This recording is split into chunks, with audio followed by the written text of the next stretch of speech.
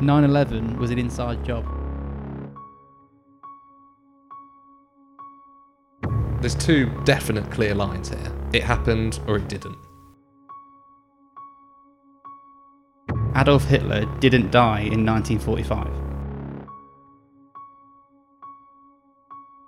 The death and replacement of Paul McCartney.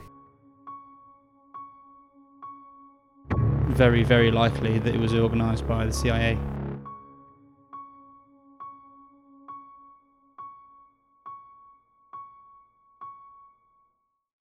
Hello and welcome to episode 17 of the In Brother Words podcast. My name's Tommy, this is my brother Robbie. If you're brand new, this is the first time you've ever come across us, please subscribe to the channel because there's lots of videos for you to catch up on. Thank you for the support on the most recent episodes. Seems everyone's mental for crisps. But something a little bit more serious today. So when we've been putting out the suggestions to our subscribers about what they want us to talk about, this one's come up a lot, and it's conspiracy theories.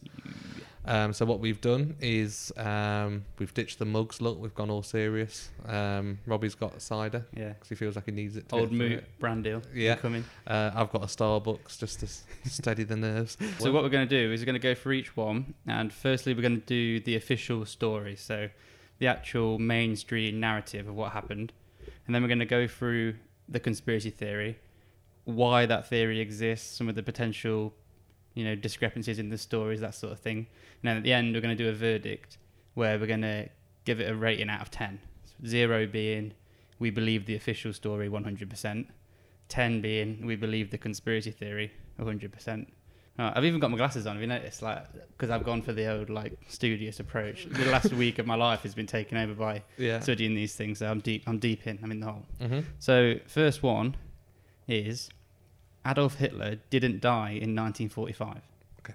Right. Okay. Mm-hmm. So I think we're all familiar with Adolf Hitler, aren't we? I don't think I need to go into who that was. So obviously leader of Nazi Germany through the 30s and then into World War II as well. So the official story of his death. Then let's get into that. So, 1945, early 1945, Germany is starting to lose the war at that point and pretty much going downhill for them. So, in January of 1945, Hitler and his inner circle, which is his mistress, eventually his wife, which I'll get onto, Eva Braun, and a few other people, they go into what's called the Führerbunker, which is basically like a big fortified bunker in Berlin. And he lives in there essentially for the rest of his life, supposedly. So he goes into a lockdown situation, if you like, for a few months, which we're all familiar with. Doing Zoom quizzes. Exactly, stuff like that. Yeah. So then, fast forward a couple of months, April 1945, Russia take over Poland, so win that back from Germany. So the Russian army are advancing towards Berlin from the east, and the British army and the Americans are advancing from the west. Mm-hmm. So the world and the war is actually, metaphorically and actually closing in on him, really, at this point. Mm-hmm. And over the weeks and days of April 1945, things just get a lot closer. By the day that people are moving in miles closer to Berlin, to the point of the day that he actually supposedly died, they say that Russia were 200 meters away from the bunker. It was that close to him. Yeah. He was also starting to lose his order and his control. So there's two major things that happened in that month. A guy called Goering, who was the head of the army, basically, Hitler's right-hand man. He rings Hitler up in the bunker and says, now you're essentially toast. Does that mean I'm in charge? Can I take over? So Hitler's well, that's basically a coup. So he gets him completely outed, loses all his jobs and everything. And then a guy called Heinrich Himmler, who was really high as well, he tried to surrender on Germany's behalf without Hitler's knowledge, and Hitler had him arrested and done for treason, stuff like that. So he was losing it basically at that point. Mm-hmm. So April 29th, big day. I think it was only a week or so after his birthday as well. He marries Eva Braun, who to this point nobody knew that was his wife other than his inner circle. Yeah. Because actually she was his mistress, and I didn't know this till I found out that he was 56 and she was 33 when they got married. Great age. So I think he met her, she was 17. Mm-hmm. So he would have been in his like 40. So make of that what you will. So they got married in the bunker and then put plans in place to supposedly do a joint suicide, right? The next day. So 30th of April, this is the suicide. So this is the official story of how he died. She eats a cyanide pill and he shoots himself, is the story. It's questionable. Some people say he also did a cyanide pill in his mouth when he shot himself. And some people say not. So that's another part of the conspiracy is people don't really know how he died. And then apparently their bodies were taken out of the bunker to the back garden, burnt with petrol, and then buried in a shallow grave. Right? Yeah. That's the official story of how they died. Stalin, who's in charge of Russia, he's smelling like bullshit straight away. He's like, I'm not having it. Do you know what I mean? So he wants remains. He wants like the body, which is fair, isn't it? So 4th of May, the Russians get in there, dig up what they believe to be Hitler's remains, and take it back to Russia. And this is a key part of the story. There was a piece of a jawbone with some teeth on it that were in these remains, and that was confirmed as being Hitler's by his personal dentist. And conspiracy theorists claim that maybe he was in on it. Do you know what I mean? And like, he's not necessarily an independent person to make that claim. So that's the story. That's the official story. So that as of that point, officially Hitler's dead, right? Yeah. Now here's the theory. Theory is he didn't die, and actually he fled the bunker at any point really between January and April, because nobody would have known, and went somewhere else, right? So the Soviets continued after the war, after 45, continued to say that he wasn't dead, and actually carried on looking for him. And they said that he wasn't dead and he was being protected by his allies. So at that point, obviously Nazis, really far right, fascist sort of movement, there were other countries of the world that had been taken over like in that way, mainly in South America. So Stalin believed that he had like sympathizers in South America that would have taken him in and defended him. We'll get to that in a minute.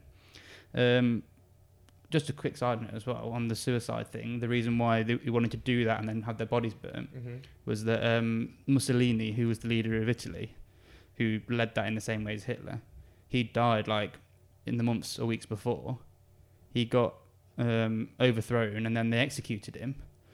And rather than sort of give him a proper funeral or whatever, they hung his body upside down off of a petrol station in Milan. So basically put him on public display. And that was what he was trying to avoid. Do you know what I mean? He was trying to avoid being some sort of focal point of like ridicule or whatever in his death. So that was why he did that. So yeah, the only physical proof that he died is the dentist's testimony that could potentially have been biased. And then the other evidence that he did die is the eyewitness accounts of the people who were in the bunker at the time, who to say are biased and pro-Hitler would be a massive understatement, because the people in there on the days that he died were like Joseph Goebbels. Actually, I'll tell you this story. Joseph Goebbels, who was like Hitler's best mate essentially, he was the one who Hitler wrote in his will that he became the chancellor after him, and he was the chancellor for a day. He was like his best mate. He moved his wife and kids, 6 kids, into the bunker with Hitler, and Hitler's last will and testament was, I'm going to die, and then you lot fuck off because this is going to go downhill. And he refused to leave and said, we're all going to die here with you. And him, his wife and his 6 kids all committed suicide with cyanide pills. Jesus. Yeah. So it's quite a small circle, really. Very small. To convince. Obviously, we'll get through the other theories, but a lot of them involve, like, you would have to silence a lot of people. Whereas that, I imagine, wouldn't take a lot, would it? Just very say, doable. right, all of you, I'll give you all this cash or something. So it's not a overstatement to say the people in his circle are like some of the most loyal people you can possibly imagine to him. Like, Goebbels essentially killed his wife and 6 kids and himself in Hitler's honour. Do you know what I mean? To not leave him, sort of thing. So that's the level we're talking about here. So skull fragments. So those things that the Soviets took and took away and put them in Russia, and said they were officially registered as these are Hitler's remains, right, in Russia. skull fragments from those remains were tested in 2009, and it was proven to belong to a woman under the age of 40. Not Hitler. Definitely not Hitler. Mm-hmm. The skull fragments aren't anyway. Yeah. Could potentially have been Eva Braun. Remember, she was 33 at the time, so Mhm. that's potentially she could have been. But the fact that she died doesn't mean Hitler didn't. You know, you could say, would he have left her there and let her die and then fucked off himself? But Actually, it's seems Hitler, like a really nice, Yeah, reasonable no, guy. So. So then the big question is, where did he go? And this is where it gets tasty, right? Skeggy, I reckon. So, there are loads of like sightings in the subsequent years, but there's a few in the initial first years about Denmark, and in the days leading up to his death, something to do with the Himmler thing. There was like an airline pilot who, like an RAF equivalent for Germany, who left the bunker to go and take the message to do the thing with Himmler, and he managed to escape and get away on a plane. That's a fact. So and he went to Denmark apparently after. So there's a theory that he may have been on that plane, and there's no proof that he wasn't. But there's also no proof that he was. Mm-hmm. So there's a few sightings there, but the most likely route out is something called the rat lines. Have you heard about these? Yeah. Yeah. So basically, these are escape routes for Nazis and fascists from Europe to South America.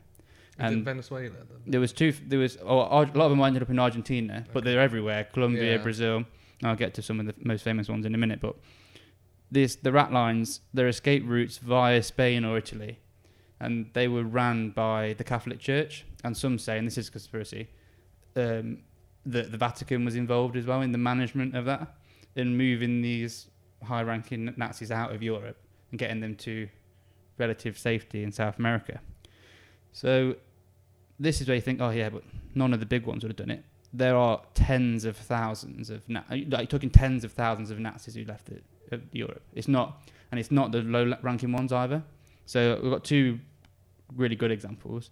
So there's a guy called Adolf Eichmann. Again, do all the research on this. Have a little look at this yourself. This is really hard for me to when I read this and to read about it and stuff, because I did this as GCSE history, and obviously I've been to Auschwitz twice. Mm-hmm. I was a ambassador for the Midlands for Holocaust Educational Trust. I'm interested in this stuff, and the thought of some of these people being able to live not just a normal life, quite a nice life in South America, is really quite sickening, to be honest. So Adolf Eichmann, for those who don't know who he is, he was essentially the guy who organised the Holocaust. Mm-hmm. That was his job. Hitler said, I want to kill this amount of people, 1,000 an hour if we can get to it, which eventually did at Birkenau. You need to see how we can do it. So he was like a logistics expert for killing millions of people, essentially. So this is if you're making a list, the top 10 worst Nazis, if you like, he's up there. This guy's up there. Mm-hmm. And he managed to live a long time after the war in South America. And he was eventually captured in 1960. So it took him 15 years later by the Mossad, which is the Israeli version of the CIA. It's like the Israeli intelligence forces. Yeah.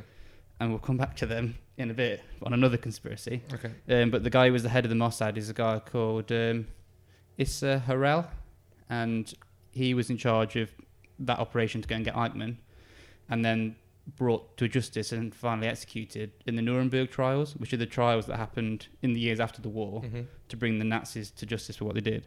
But this second one is really upsetting. So have you heard of Joseph Mengele? I've heard the name, but I can't remember. Yeah, this is obviously, Hitler, awful, Eichmann, they're all horrendous people. But from my knowledge of the Holocaust and stuff and everything I've read, is he the sick doctor? This is potentially the most evil person I've ever read about in my whole life. You're talking about just a completely sick human being. So they called him the Angel of Death, and this guy, like you say, he was the doctor at Auschwitz and various different concentration camps as well, and he was using the Jews in the concentration camps to do experiments on them. So he was obsessed with twins, and the reason why that is because of the whole idea of the Third Reich and the Aryan supremacy and that sort of thing. His plan was to try and work out how you could genetically modify people to like produce twins in a higher probability than in the normal natural way. So, because obviously if the Aryans win, if you like, if Germany win, then all of a sudden they want to like multiply the population quicker than usual. Mm-hmm. And actually there's some areas that he ended up working and living in South America where they have high rates of twins. Really? So there is some suggestion he was actually getting somewhere on that. But what he used to do with his just in the concentration camps with the twins, some things as sick as like getting two twins next to each other and killing one and seeing what he did to the other, or chopping one's leg off and attaching it to the other one, and all this sort of stuff. Like just the most despicable person. I won't go too much into detail, but just Google it, Joseph Mengele, like awful human being. And he was never found. And it's sickening that he actually died on a beach in Brazil when he was 67. He had a beautiful Brazilian wife and he lived this amazing life, basically, after that, which is just terrible, isn't it? How did they know it was him then? Like, who found him and said, oh, here he is, when he died? Like, yeah, but that's the thing, why did because it take until that time? Because they reckon that Mengele had something like 50 aliases in his life, so just changed his name constantly. Oh, Do you know what I mean? Like, they're just constantly on the move, lived in probably 10 different countries in South America. They're also being protected, remember, by the people who run the countries. Because they're not in the massive minority in some of these areas. And what they would do is they would, like, make colonies. So there's a place called Colonia Dignidad. Again, this is not a conspiracy, this is true, Google it. Which literally means dignity colony in German. And it's a Bavarian village in Chile. And it's still there now. You can go on a holiday. And that in the time between the end of the war and sort of 90s, that was like a living village of what the Nazi world would look like. You're talking about, and he lived there, you're talking about like torture, rape, child abuse, like literally everything. And they're all in lederhosen, they all speak German. And like, so in Argentina, for example, there's 3.5 million Argentine Germans today. About 8% of the population is German. Really? So you can't get to that point in 80 years, unless you're talking about tens of thousands of people going over there at the end of the war. And some of these people, like in Colonia Dignidad, so I've wrote it at the end for people to go and have a look on if they're interested. There's a TV show called Hunting Hitler, which is based on this theory and how all the Nazis managed to go to South America. And some of these people, like, they don't see the Nazis as bad at all. If anything, the opposite. Like, you go into their houses and it's full of swastikas all over the thing. They've got their granddad's like war medals on the. Do you mean they've got his full uniform, and some of them they won't even let you touch the medals. They wear white gloves and show you. Yeah. And these are like SS medals from being Nazis. Do you know what I mean? So this is like a deep thing. So one of the biggest like things that sort of made this a big conspiracy is a guy called Philip Citroen, and he was a former SS soldier himself, and he told the CIA in 1954 that he'd met Hitler in a place called Tunja in Colombia, and showed them a photo of him with Hitler now, and I can put it on there if I've got it. And this guy looks to be the right age. I mean, it's a very grainy photo, to be fair. But he said this guy, like, he's called Adolf something as well. His name is. I'll put it on the thing. And he fully claims to be the real him. And he lives in an area similar to Colonia Dignidad. And he's like hero worshipped by the people who live there. And this guy is, for this guy's opinion, it's it. But I mean, that's questionable, isn't it? So that's probably the most, and that's a official CIA document, by the way. That was declassified. That's a real thing that happened. But yeah, so that's one example of where they could go. Another thing I want to talk about in this area, and it leads quite well onto the next conspiracy as well. And I'm not suggesting this Hitler was involved in this at all, because he was nowhere near clever enough. But have you heard of Operation Paperclip? Yes, Yeah. About the taking the highest ranked Nazis and working for NASA. Yeah, so towards the end of the war, basically it became like a race between America and Russia to get all the really clever people out of the Nazi Germany, because like obviously all their the war crimes and all that is terrible, and what they did was horrendous, but nobody could deny that they were like decades, arguably centuries ahead of the other countries in terms of like development, like rocket technology and stuff like that. So Operation Paperclip was the American version of this. Again, this is not a conspiracy, this is a fact. Go and Google it yourself. So this is getting highly skilled Nazi scientists and engineers and bringing them over to America to work on things like the space race and stuff like that. So the official number is around 1,600 who went to America, but could potentially been more. And they had their like records cleaned, their war crimes ignored, and they were basically brought in, and some of them made heroes. So somebody we might touch on yours is Wernher von Braun, who was the chief architect of the, what's it called, the Saturn, whatever it's called, basically the thing that launched the Apollo missions. He built that. So he is like a American hero. He's essentially, they wouldn't have gone to the moon without him. But he was also a war criminal and a massive Nazi. Do you know what I mean? There's a guy called Kurt Debus, and again I'll put his photo in. He was the first director of the Launch Center, which became the Kennedy Space Center.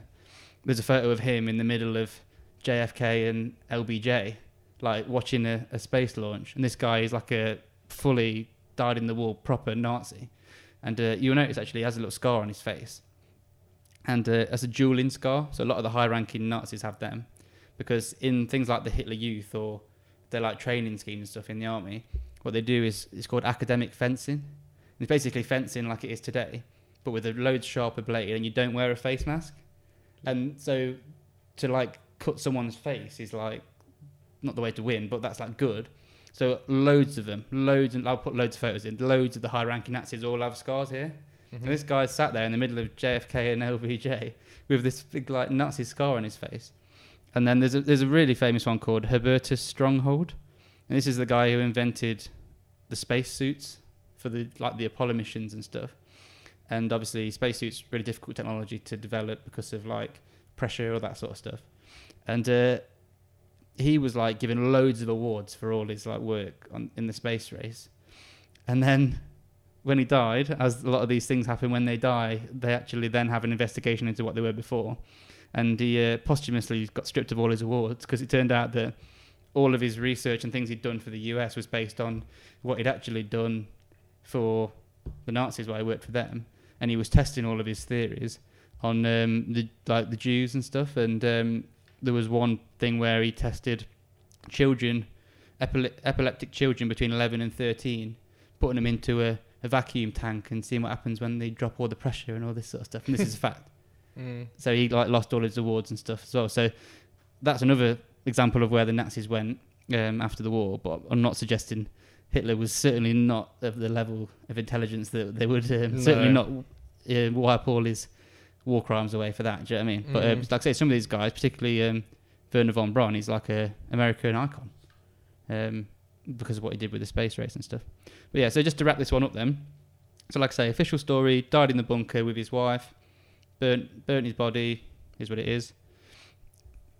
Conspiracy is that didn't happen, and actually he fled to wherever, potentially, probably most likely South America. So the verdict then, I think it's certainly possible, is what I would say.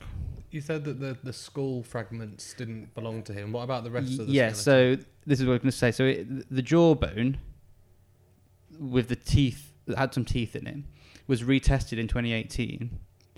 And they can only basically compare it to what they recognise as being Hitler's scans, like dental scans. Dental records. Yeah. And it was confirmed that they think it was him. Okay. That is his. And it also showed that he had really bad dental hygiene, which is something that they know from his like war diaries and stuff, and just from thousands of people doing loads of research on his life and stuff. That was like a big thing about him that people knew. He didn't have very good dental hygiene. So this is my opinion, is that it's possible. I think you can't possibly say that it can't be true just because there's so little like physical evidence that he definitely died. Do you know what I mean? Like the Mussolini thing is not particularly great, being hung upside down in the middle of the square, but at least people could say, yeah, it's definitely him. Do you know what I mean?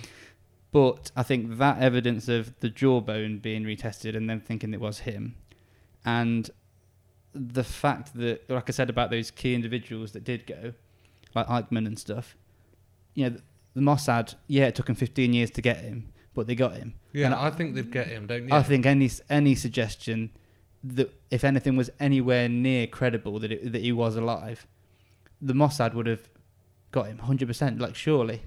Or, well, actually, there's a suggestion that he was quite ill anyway towards the end, and maybe he wouldn't have survived anyway that long. Do you know what I mean? That could be one. That maybe he didn't die the true way, but he died, you know, elsewhere, but not too long after that. I don't think he'd have survived much longer anyway with his poor health. But I think that jawbone retesting in 2018, and the fact that if there was any real suggestion he was alive, I think they would have got him and tried him or killed him, you know, as they did with Eichmann. Then I would say that I don't believe the conspiracy. So I've given it a 3 out of 10 because I don't think it's a 0 because it's possible, definitely. Yeah, I'm happy to go on a 3. But I've gone for a 3. A bit less than halfway because I think it is more weighted towards the true story. Yeah. So just a little few notes at the end. Yeah, so Hunting Hitler is a TV show which is based on this, which people want to go and watch that. One of the guys who's on that show is called Tim Kennedy, and he did a Joe Rogan podcast, number 1117 with Tim Kennedy. So he talks a lot about this.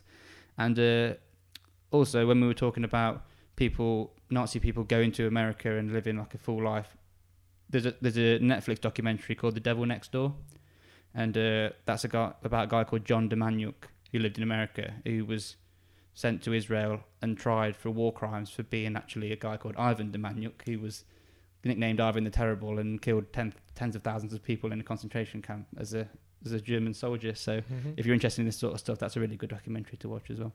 But yeah, that's it on that one. So we'll go for a 3 out of 10. Yeah, lovely. Right, so the second one we're going to go into, a massively popular one, probably the one that people think of when you say the term conspiracy theorist. Yeah, I think that one or 9/11. I think is the moon landings. Yeah. Went into this in quite a bit of detail. Yeah. I think to keep it like straight and narrow, obviously we'll go into some details, but let's just get the gist of it first. So the official story. Yeah, official black and white story is that on July the 20th, 1969, Neil Armstrong, Buzz Aldrin, Michael Collins went to the moon. Mm-hmm. Yeah. One small step for man, one giant leap for mankind. Mm-hmm. Bit of trivia, as you know, that was actually Yes, wrong, wasn't it? it? So you're like, right, when you get there, mate, we need you to say one small step for a man. Yeah. One giant leap for mankind. Yeah. Because that makes sense, doesn't it? Because when you use man without the I in front of it, then that actually sort of means mankind it's as well. the same thing, isn't it? Yeah. So, yeah, fluffed So he messed his lines, fluffed his lines. Got all that way and fluffed it.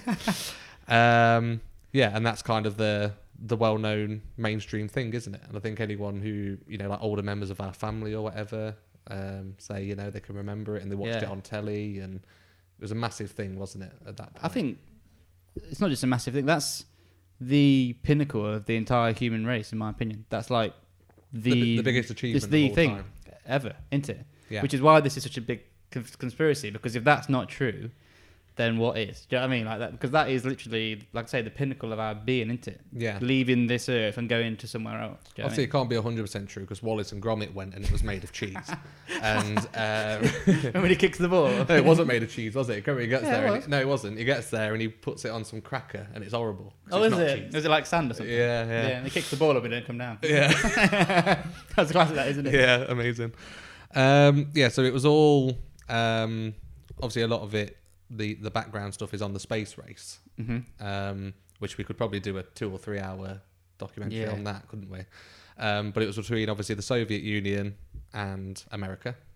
And from what I can gather, a lot of it came off the kind of, it was like a roll on from World War II, wasn't it? In terms of like the bitterness between the two, the rivalry between. This is the the two. Cold War, isn't it? This is literally the Cold War. So after which we'll get onto when I talk about JFK as well. Mm-hmm. So after the dropping the nukes on Japan sort of thing, it just became a Cold War for the next 40, 50 years really, between America and Russia. And like I say, it was just the space race was an extension of that, wasn't it? Really? Yeah. But like I say, what I mentioned earlier is it it was almost Nazis against Nazis rather than America against Russia. Like some of the scientists behind it all. Do you know what I mean? Yeah. So I think it's fair to say that in the early phases of the space race, the Soviet Union were kind of punching massively above their weight and surprising a lot of people. Sputnik 1. Sputnik 1. And kind of, I was reading a lot of things, like official NASA stuff, and they were all genuinely like, how the fuck are they doing this? Really? Do you know what I mean? Like, because they were left pretty devastated after the war and stuff. Yeah. So they're thinking, how on earth are they almost showing them up a little bit? If Trump was in charge at that point, it'd be getting recounts on the... Yeah, big time. Yeah. So, yeah, obviously, like you said, they had the Sputnik 1, and then Sputnik 2 less than a month after. So that's 1957, October 1957. So it's pretty early. Isn't it? And this is just kind of, sending stuff into orbit, that kind of thing. Nothing major at that stage. The 1958, the US then had their first kind of little bit. Also, Sputnik 2, by the way, they sent a little dog up into Laika. space. Yeah, Laika the dog, which is really cute. Yeah, well, it's not because they knew it was going to die. Yeah. But yeah, I know what you mean. Yeah. Sacrifice the dog. The US had their big one in 1958, which is Explorer 1. But then that was literally just a flash in the pan. The Soviet Union then continued to kind of smash it out of the park with Luna 1. So that was the first probe ever to reach the moon. That was a massive thing that, again, NASA wanted to be the first one. The US wanted to be the first ones to do that. Luna 2 as well, which was the first spacecraft to... be sent to Venus or towards Venus. Oh, really? Again, that was something that NASA really wanted to be the first to do. And that's when kind of JFK was making the big pledges, like, right, we're going to get someone up there. We're going to get them. I think when new presidents come in and they want to make a bit of a statement, and I think by that point they were starting to get pissed off by constantly being shown up by the Soviet Union. Mm-hmm. Yeah. What would that have been, like the 60 election or something like that? Yeah, he probably ran on that basis, I assume. But then off the back of that, 1961, Soviet Union sends Yuri Gagarin, wasn't it, into space. Okay. And again, he was the first person in space. Yeah. So not the moon, do you know what I mean? But in space. And again, what a massive achievement. That's mad, isn't it? In the space race, kind of. That's so brave of him, isn't it? Mm-hmm. Do you know what I mean? Like, because you can do everything in theory, can't you? Even when you send up all these probes or whatever, or you can do all that, but still... whether or not a human can exist out there is still all theory, isn't it? Yeah. So when he leaves the atmosphere, he doesn't really know if he's going to blow up or not, does he? Like, no, exactly. Do you know what I mean? The first American in space was Alan Shepard. Never heard of his name. Really? No. And NASA, that just shows, doesn't it? Yeah. Like, being the first is massive. Yeah. Yuri Gagarin, you know his name, don't you? Like, yeah, definitely. From school or whatever. But anyway, this Alan Shepard guy, he got into space less than a month after, so like it was already all plans in place and everything. Just did them at the last, basically. So then JFK did that speech, didn't he? We choose to go to the moon in this decade, not because they're easy, but because they're hard. That was his like famous speech. Do you know what I mean? Like, we're going to do it. It's going to be tough, but we're going to get there, kind of thing. So now just kind of moving a bit more onto like the Apollo missions. Mm-hmm. Not all planning to go to the moon, the Apollo missions. Most of them successful. They had a few absolute mares, didn't they? I think it was Apollo 7, was it? Where the... don't know, you have a look. Where it died, and 3 astronauts died. Wow. And yeah, fast forward that onto what we're going to speak about. The main bulk of this now is the Apollo 11 mission, where there's a lot of the mystery around it. Okay? So... how do you want to do this? Because there's 2 definite clear lines here. It happened or it didn't, isn't there? And there's not many theories around why it didn't happen. It's more, here are the factors from the true mainstream story that make me think it didn't. Yeah. Do you get what I'm saying? Yeah. I know what you mean. So the main thing is that America had a lot to kind of claw back. Do you know what I mean? They'd had their fair share of embarrassment, and this was a massive thing that they needed to kind of level the playing field almost. Yeah, so like I say, for the conspiracy then, that if the conspiracy is that it didn't happen, let's say, so that the real story is it did. So the conspiracy is that it was faked, essentially, isn't it? Yeah. So the first thing first is, why would they do that? So I suppose that's the answer, is to win, if you like, the space race, isn't it? Do you know what I mean? Yeah. I found this as well whilst researching. Just under 30% of Americans think it didn't happen.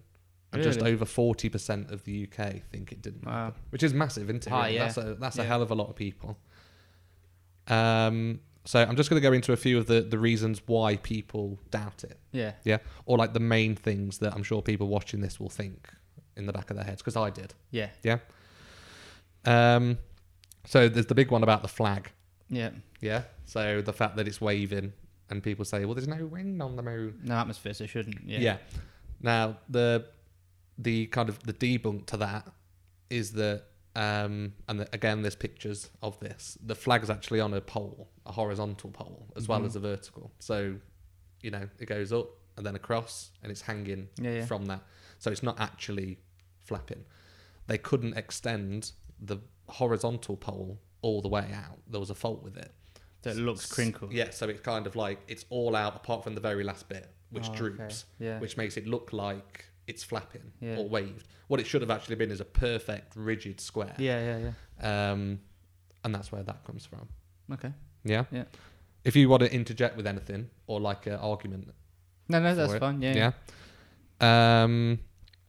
Another one is the Van Allen radiation belt. Yeah. Do you want to explain anything about that? Yeah, It's so I basically think- radiation around the Earth. isn't Yeah, it? I think the theory there, from the conspiracy point of view, is that, and this is probably the reason why Russia hadn't done it, and the reason why it hasn't been done since, or the reason why they think it wasn't done here, is that it's actually not possible for a human to travel through the Van Allen radiation belt, and then also certainly not to come back through it as well, Yeah. because the levels of radiation would be too much that you would die, or it would cause you long-term issues, or Yeah. this sort of stuff. Yeah. So what a lot of the specialists say, NASA still to this day, there's a great podcast with, remind me his name now, Neil deGrasse Tyson. Oh yeah, He's been on it a few times, hasn't he? Joe Rogan, you mean? Yeah. Joe Rogan, yeah. We always just say episode because we watch it so much. Mhm. Yeah, the Joe Rogan podcast. Yeah. It's simply not really true. Like the amount of time for the time period you'd be passing through it, it'd be no more dangerous than anything else. Yeah, it's just like having 10 X-rays or whatever. Yeah, something yeah. like that. He said also, bear in mind, this is Apollo 11. There's been 10 missions leading up to this point. They've had plenty of time to learn the effects of that. They timed Apollo 11 at the least. Yeah, where the effects would be the least. Yeah, where it's the least strong radiation. So yeah, that's not really it's not going to frazzle anyone that passes through it.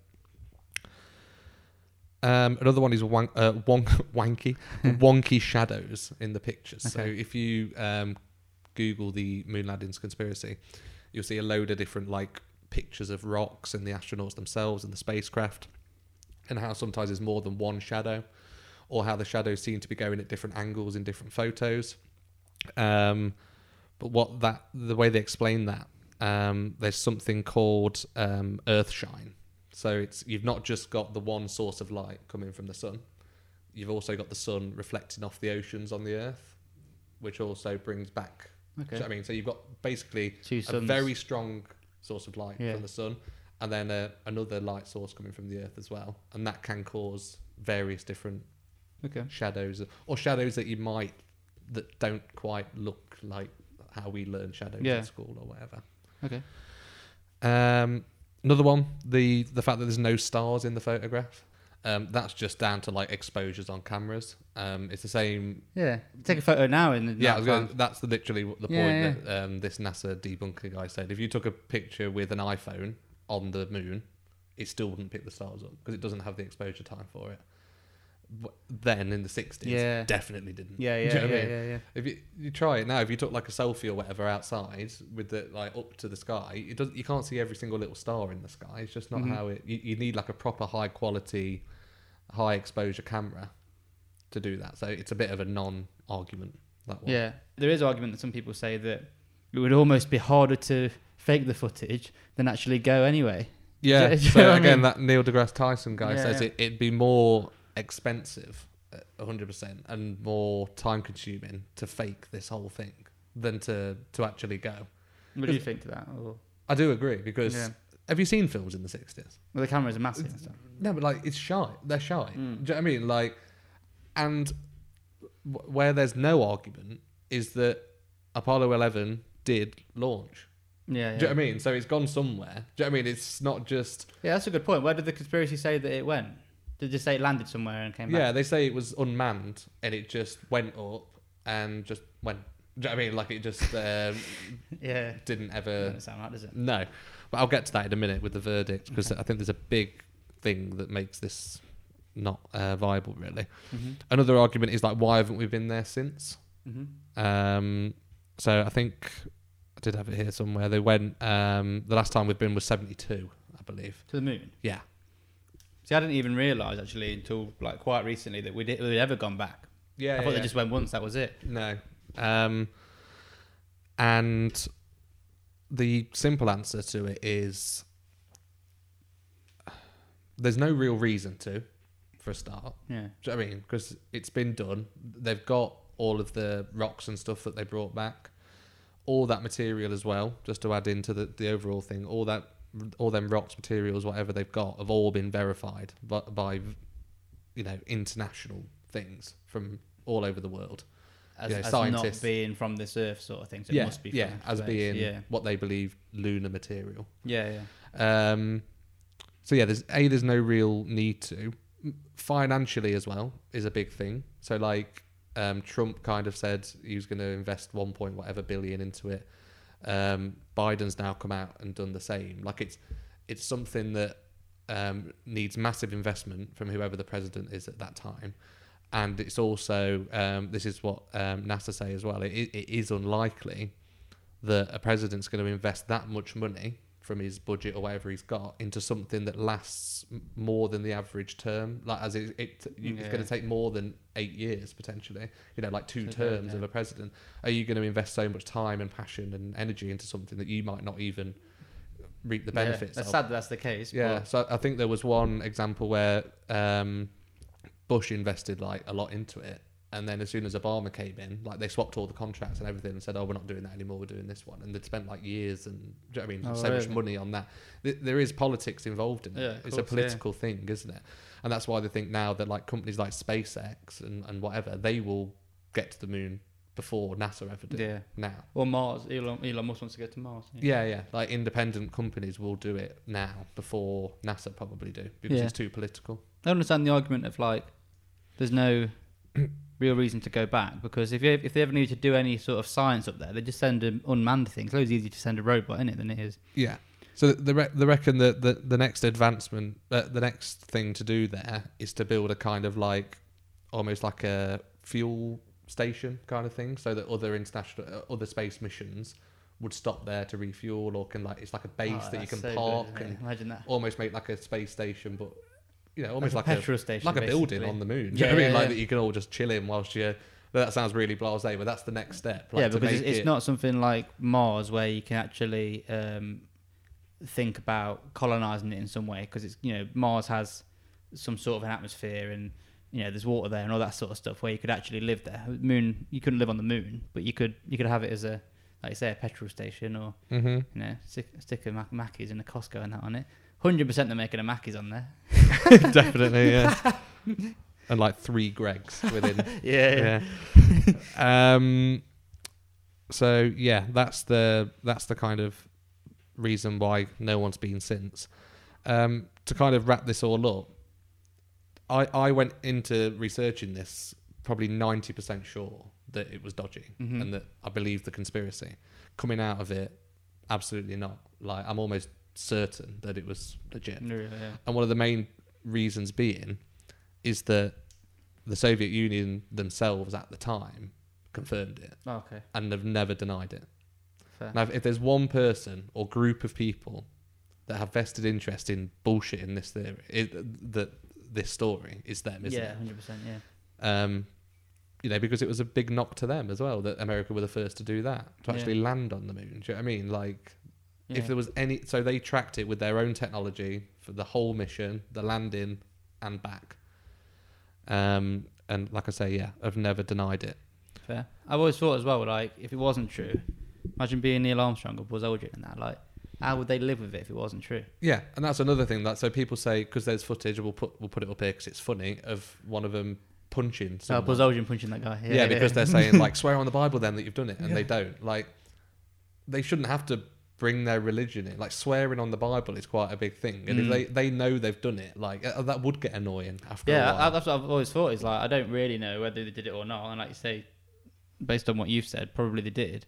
And then I always thought if they have done it, how awful has their last 30 or 40 years of their life been? Because, like you say, 30% of the country thinks that they're a complete like liars, like to an extreme level. Like Neil Armstrong is what top 5 most iconic people of all time, just because of what he's achieved. But it might be a lie. Do you know what I mean? Like it might not be true.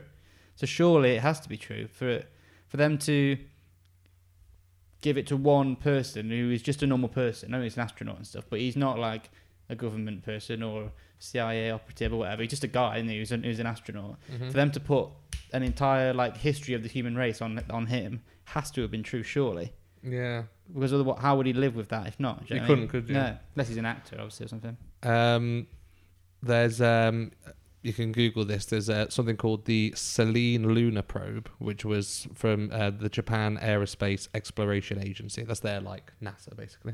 And this was done in the 2000s. They sent a probe up to the moon, and they managed to, by looking at the surface of where Apollo 11 was and blah blah blah. There's still some of their equipment there as well, by the way, on the moon. Do you know what I mean, the Apollo 11 left there. They managed to find the exact site within 10 meters, and you can see that on their thing. Do you know what I mean, Can you the see the exact flag? site? Not on their pictures, Yeah. no. But that was one of my notes because it was when I was searching it. It says Chinese, Indian, and Japanese missions have independently spotted site and equipment. But it doesn't say anything about the actual flag. Yeah. Some would say like the flag wouldn't definitely be there after 50, 60 years or whatever. Why not? I don't know. Like, is the flag made of a particular material that can just withstand Disintegrate or something. anything? Yeah, surely it'd start to. No, I think it would be there unless it'd been hit off by some sort of flailing rock or whatever, which again is potentially likely because there's no atmosphere. And there's so much dust as well. Yeah, the reason why the moon looks like it does, by the way, it's covered in craters or whatever, is because it gets nailed by like asteroids and stuff, or it did back in the creation of the universe. It's literally that's what the Earth would look like if it didn't have an atmosphere. Just like smash to shit, basically. Yeah. So yeah, verdict.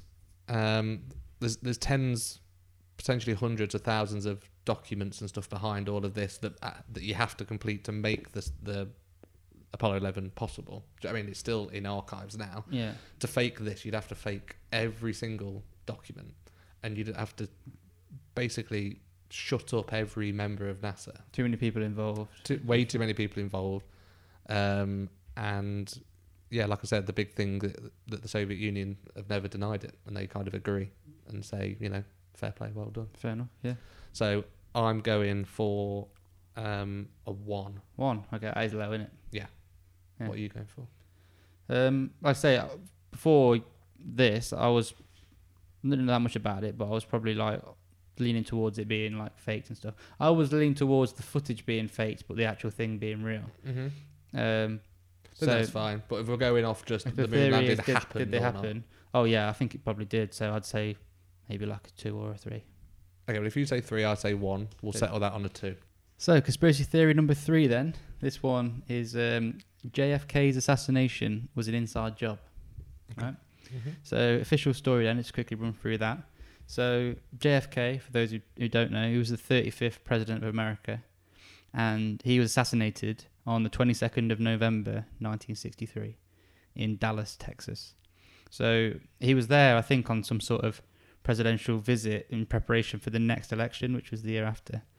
And they were on what's called a presidential motorcade, which is basically like a row of cars driving around a designated area, and people on either side celebrating flags or whatever. So he's in his presidential car, and in the car you've got the driver and a security person, so 2 security people at the front. Then you've got John Connolly, who is going to come up a lot in this story, who's the governor of Texas. So that's obviously where they were. You got John Connolly and his wife Nellie in the front, and then JFK and his wife Jackie Kennedy in the back. So 6 people in the car altogether. And as he's driving through somewhere called Dealey Plaza in Dallas, which is like a really famous like park in the middle of the area, 3 shots were fired from the Texas School Book Depository, it's called. And it's on the corner. You come around the corner like that, the book depository's on the corner of the street.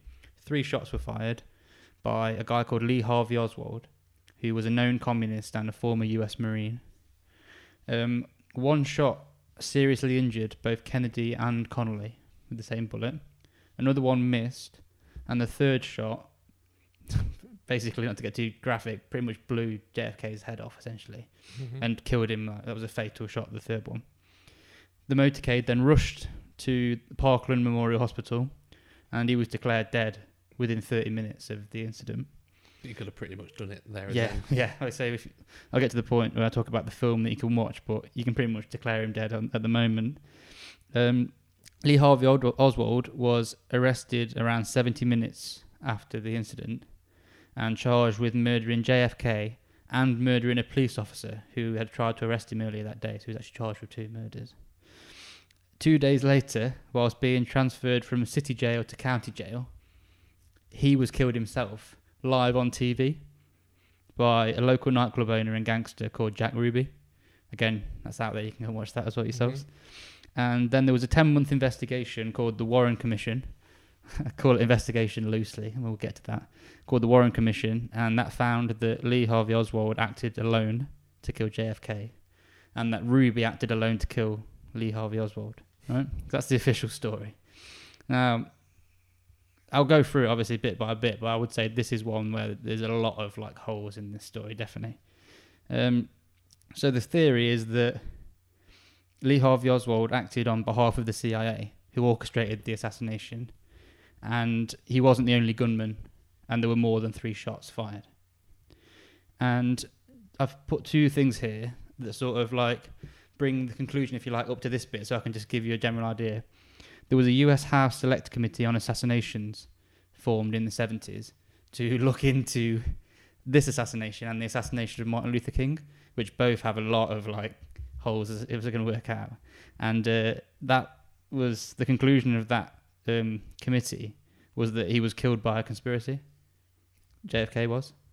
And similar to what you just said about moon landings, 80% of the US population believe he was killed by a conspiracy. What do you mean by a conspiracy? By a plot, more than... He wasn't a lone gunman. He wasn't just a lone wolf who thought, I might go out and shoot the president today. There was more people involved, or it was actually organised and then covered up by the CIA, most likely, or FBI, or the mob, or there's loads of different people, which we'll get to in a minute. Yeah. But, like I say, 80% of the population of America don't believe it was a lone gunman and don't believe Lee Harvey Oswald was the guy who killed him, basically. So, I think the place to start is, why would they have killed him? Do you know what I mean? Like, so you got to think of a motive. If it wasn't Lee Harvey Oswald, or it was him, but he was working with people, then why would they want him gone, basically? So, for those of you who don't know a lot about JFK, he was like one of the youngest presidents ever. He was really young, like really good looking, very like progressive as well, and like visionary leader. Like, he had a lot of views that really a lot of the people in his party and in the wider like American politics didn't really want him to be going down that way. It's very interesting to think what the world would be like now, particularly what America would be like had he have not died. But there's basically a few events in the years leading up to his death that sort of bring into light that he had a lot of enemies, really. So what we were talking about the Cold War earlier. So he came into power in like 60. So in those early years of the 60s, before he died in 63, the Cold War tensions were like at an all-time high at that point. And there were, like I say, there was a number of events. So firstly, 1961, have you heard of the Bay of Pigs invasion? So there was a lot of situation at this time with America and Cuba, right? So Cuba had been taken over by Fidel Castro and was being like run by communists. And Cuba is like next to America, obviously. So like, rather than it being Cold War with Russia, Cuba was now on its doorstep. So it was closer. Do you mean closer to home? So in 1961, the Bay of Pigs invasion. This was a CIA operation where members of the U.S. Army, members of the CIA, Cuban exiles. So in America, there was loads of people who were actually Cuban, but they'd been kicked out of Cuba because they didn't support Castro. Yeah. So a combination of those three launched an invasion of Cuba in an area called the Bay of Pigs, which is basically like an act of war essentially towards Cuba. And that was arranged by the CIA, and the head of the CIA was a guy called Allen Dulles, which we'll get to in a minute because that's a big name in this story. And Kennedy didn't like this, and he actually made them change the location of the invasion. It wouldn't have been the Bay of Pigs, it'd have been something else without him. And after the first day's activities, on the second day, there was supposed to be US airstrikes, and he pulled the air support away, and that meant that the invasion was a failure, and some people died, they all got arrested, it was a complete cock-up. So from the CIA's point of view, that was his fault, and it was, because he stopped it from happening, basically. Yeah. So that's like reason number one. 1962, you got the Cuban Missile Crisis. For those of you who don't know what that is, you've got Russian nuclear bombs, essentially, and American nuclear bombs. And the Cold War is a prolonged period of time where neither of them fire them at each other, but they've both got them, and it's just like a game of chicken, really, if you like.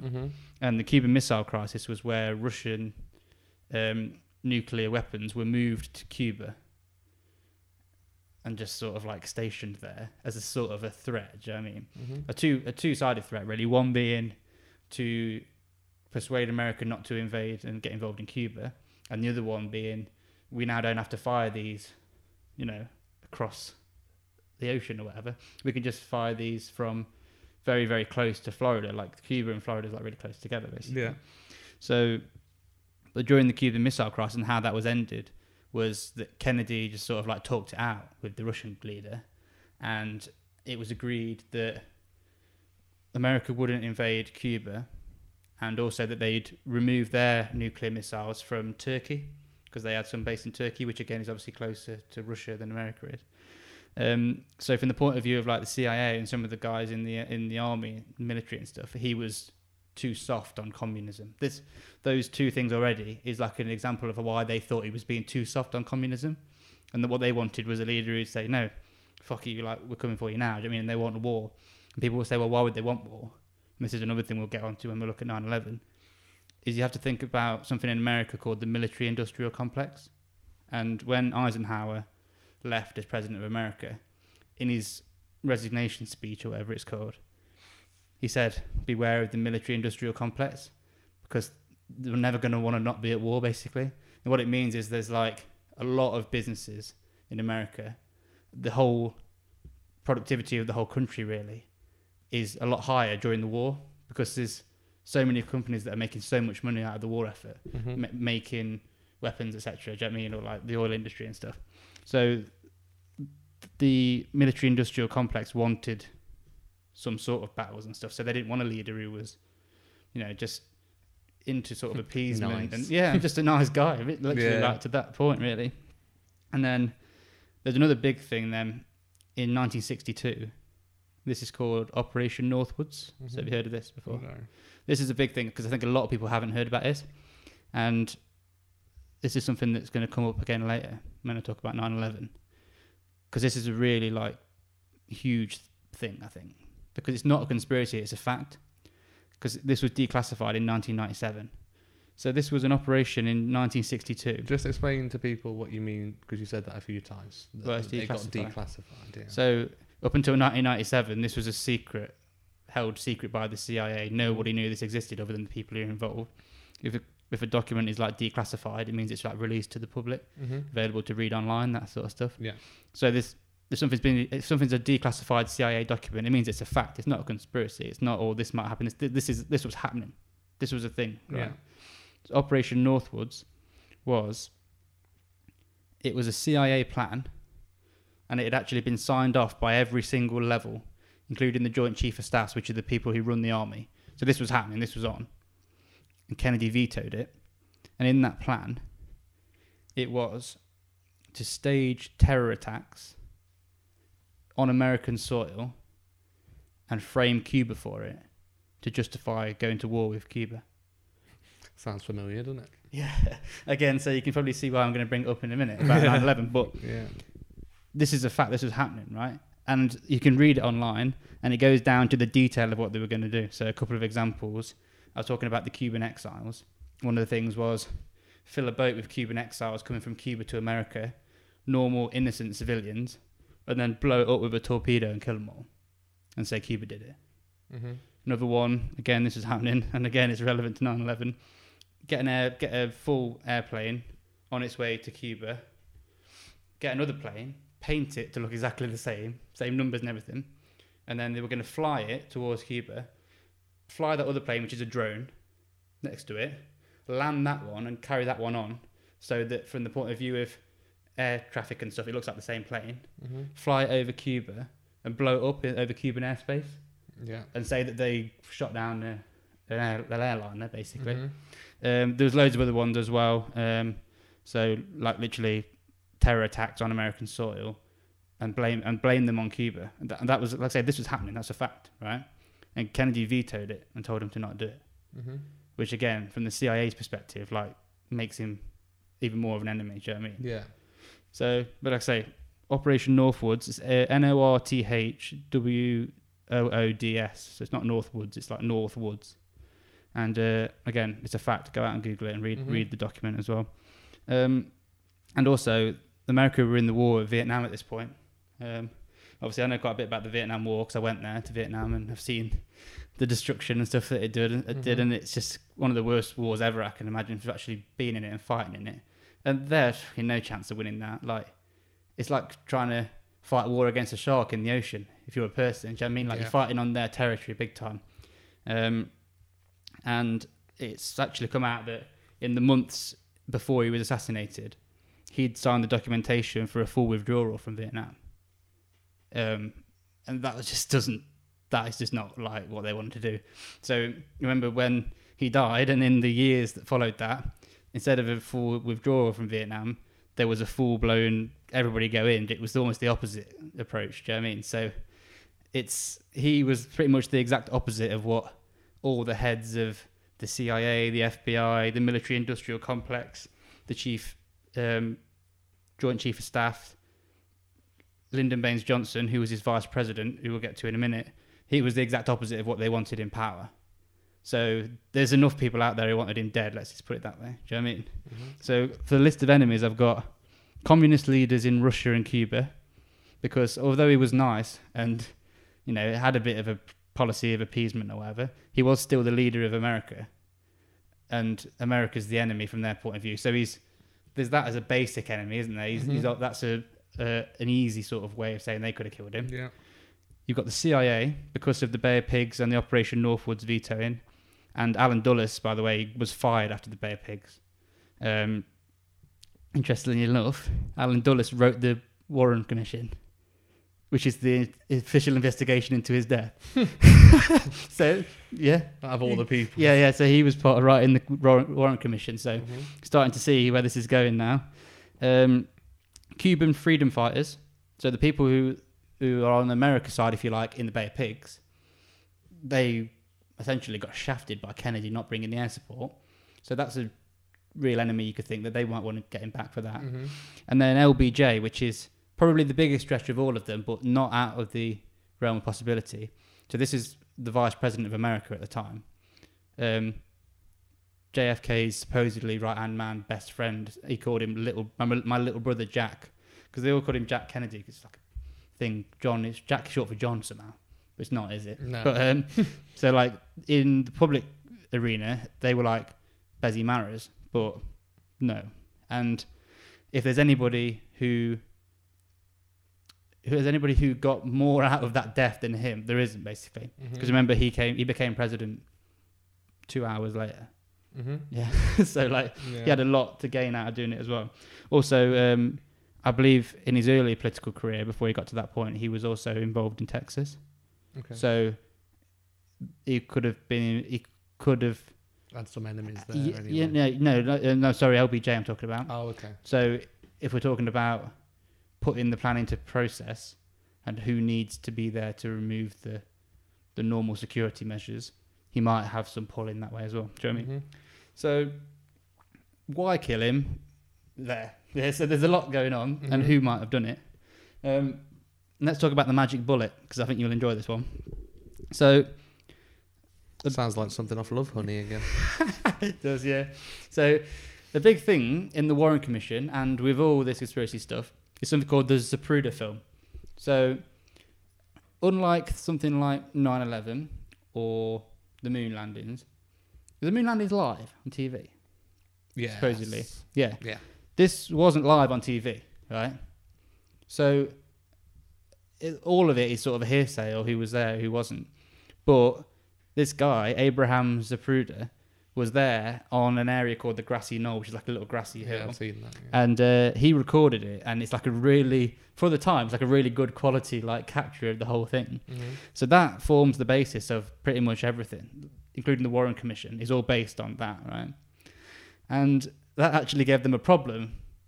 Then I'm talking about the people behind all this, because the sort of gun that Lee Harvey Oswald used to shoot the bullets from the depository, the time that requires to reload that, if you're going to go with the theory that there was 3 bullets, which they have to have done because there was 3 shells found next to his gun in the depository. Is the official story saying bang, bang, bang? Yeah. Right, okay. And the time required to do that 3 load and those 3 shots is a window in the Zapruder film of frames, basically. And if that's what they're going with, the time required for those 3 shots and the 3 reloads to take place happens within a certain number of frames on the Zapruder film. And that means that because of the way that the shots go in, and I'll go into detail on this, it has to have been 2 shots. One that hurt him and one that killed him, and one that missed. That has to have been the way to do it if there's only one gunman, because of the time required to reload the gun, essentially. Because either the second or the first shot must have missed for the third shot to be the one that killed him. Yeah, okay. Does that make sense? Yeah. Tell me if it doesn't, because I need to explain it more if people don't get that. No, go on. Explain it. Okay, so basically, the time between the one that hurt him, so basically, one of the shots went through his neck, and then one of the shots blew his head off, right? So the time between the one that blew his head off and the one that went through his neck, that's enough time to reload and shoot 1 bullet. That's it. Right? So that means there was one that hurt him and one that blew his head off. And they found 3 bullet casings next to the gun, which means he either hurt him, killed him, missed, or missed, hurt him, missed killed has to him. be the first or the last. Yeah. Yeah. Right? Okay. Which means that one that hurt him is also the same bullet that hurt Connolly, right? And this is where the whole magic bullet theory comes in, because this one bullet, apparently, according to the Warren Commission, did the following, right? So, it entered JFK's neck here, on the upper side of his back, came through his neck here, nicked off his tie knot at the top there, went through further into the car, went through Connolly's back here, came out there in his chest, broke 4 ribs on the way through, came out of his chest, went through his arm, broke his wrist in 8 places, came out of his wrist and landed in his leg. Okay. Right? So that same bullet went through 15 layers of clothing, 7 layers of skin, and around 15 inches of muscle tissue. It hit a tie knot, removed 4 inches of ribs, and shattered his bone on his wrist with 1 bullet, right? Yeah. And then this bullet, they found it on Connolly's gurney, which is the tray they put you into the hospital in. And I'll put the photo up. It's like almost perfectly intact, basically. It's squished slightly if you look at it from a different angle, but all weapons experts, all ballistics experts will tell you, even if a bullet just hits bone, it'll distort, look weird. Even the bullet that hit his brain is like pretty much flat now. Like it's not even a real bullet and stuff. So the idea that bullet, the one I'm going to show on the thing, did those, is the reason why it's called the magic bullet theory, because based on a lot of like expert, that's just not possible basically. Do you know what I mean? But it has to be that if you're going to pin it all on Lee Harvey Oswald, because then that means there's one bullet left for him to blow his head off with. Do you know what I mean? Yeah, okay. But let's say, for example, in theory, if that process was actually done by all three of Oswald's bullets, which is possible, and the ones that blew his head off was shot from somewhere else. Yeah? Okay. So, I just think that's like crazy, innit? There was over 100 ear witnesses, which is a phrase I'd not heard until I read that. And only around 50% believed that all the shots came from the same area. Right. Yeah, because you kind of know, don't you? Yeah. I think you'd know. 33 people told the Warren Commission that they heard shots from the grassy knoll. And witnesses in the book depository, ear witnesses in the book depository said they only heard 1 or 2 shots from that area. Okay. And like I said, the Zapruder film, that was first televised in 1970 to a small audience, and then it was on a show on ABC. It was like a Good Night America or something. It was called on ABC in 1975. So this is like 12 years later, and that is what like changed everybody in the society's opinion on it as well. Obviously, this is also off the back of 72 was the Watergate scandal with Nixon. So the trust in the government is through the floor anyway at this point. And then literally people are watching it live saying this can't possibly be the real story. Like it just can't. So has that covered that bullet thing enough? Because I just want to go into... So the next thing is Lee Harvey Oswald, right? So why is he the fall guy, if you like? So as soon as he got arrested, and in the 2 days he was allowed to live before they killed him off, he swore blind, like, I'm just a patsy, he kept saying, which is like a fall guy, like the one that they throw to the wolves, if you like, and everybody else just runs away screaming sort of thing, and like loving it because they've all got away with it. That was his thing, like, I'm a patsy, I'm a patsy. Like, he kept saying that, right? So then you just think, could he have done it? So there's an argument that people say that he couldn't have made the shot. The shot was too hard. Well, so he was saying that he'd been made to do it. No, he was actually saying he didn't do it at all. Right. He was saying he didn't kill anybody, and it's not his fault. Did they not find him there with the gun then? No, they found the gun in the book depository, and it had his fingerprints on it and stuff. Okay. But again, that sort of thing can be fake. But to be honest, I wouldn't say I think he probably did do it. As in, he fired those shots from that point. Yeah. But I would say he probably wasn't the only person who was shooting him. Do you know what I mean? And if he was involved in a wider plot. So why would they use him as the patsy, right? So he was a former US Marine. So when people say, oh, you couldn't make that shot, you couldn't, yes. But this guy is a former Marine. Like, I mean, there's levels, isn't there, to this sort of stuff. And while he was in the army, he studied Marxism and Russian, which is like really rare, especially at the time, like Cold War America. Studying Russian, like while you're in the army, would be a little bit of a red flag, wouldn't it? But he was allowed to do that. So there's a question over why was he allowed to do that. He then defected to the Soviet Union in 1959, right? So he gets an honourable discharge from the army, and he's allowed to go and live in the Soviet Union, right? They don't let him in because they're like, well, you might be on some sort of dodgy mission. What's going on here? He then attempts suicide, and then they let him in, right? So he then lives in Soviet Union for 3 years, and he moves back to America in 1962. So this is a guy who's gone from a US Marine to defecting from the army to go and live in the Soviet Union, and he's allowed back into America. And not just that, he was given a repatriation loan, so they actually paid him to come back as well, allowed him back into the country. Okay. He also made a trip to Mexico City in the months prior to the assassination. It's come out since that the CIA were aware of that and were actually tracking him on that journey, and they didn't tell that to the Warren Commission. That's proof that they didn't, like, they weren't responding in the appropriate way.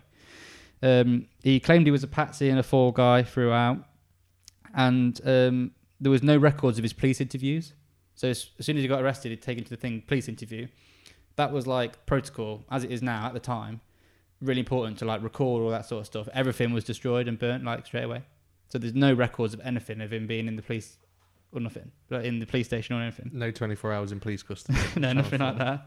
The FBI, the head of the FBI at the time, after he died, there's a quote from the head of the FBI where he says the most important thing now is to make sure that we make it look like he did it. What he meant by that was that they didn't actually have enough evidence that he did it, but because he died, it was easy for them to just say, "Oh, that's a dream." Sort of, let's just like put it all on him, sort of thing.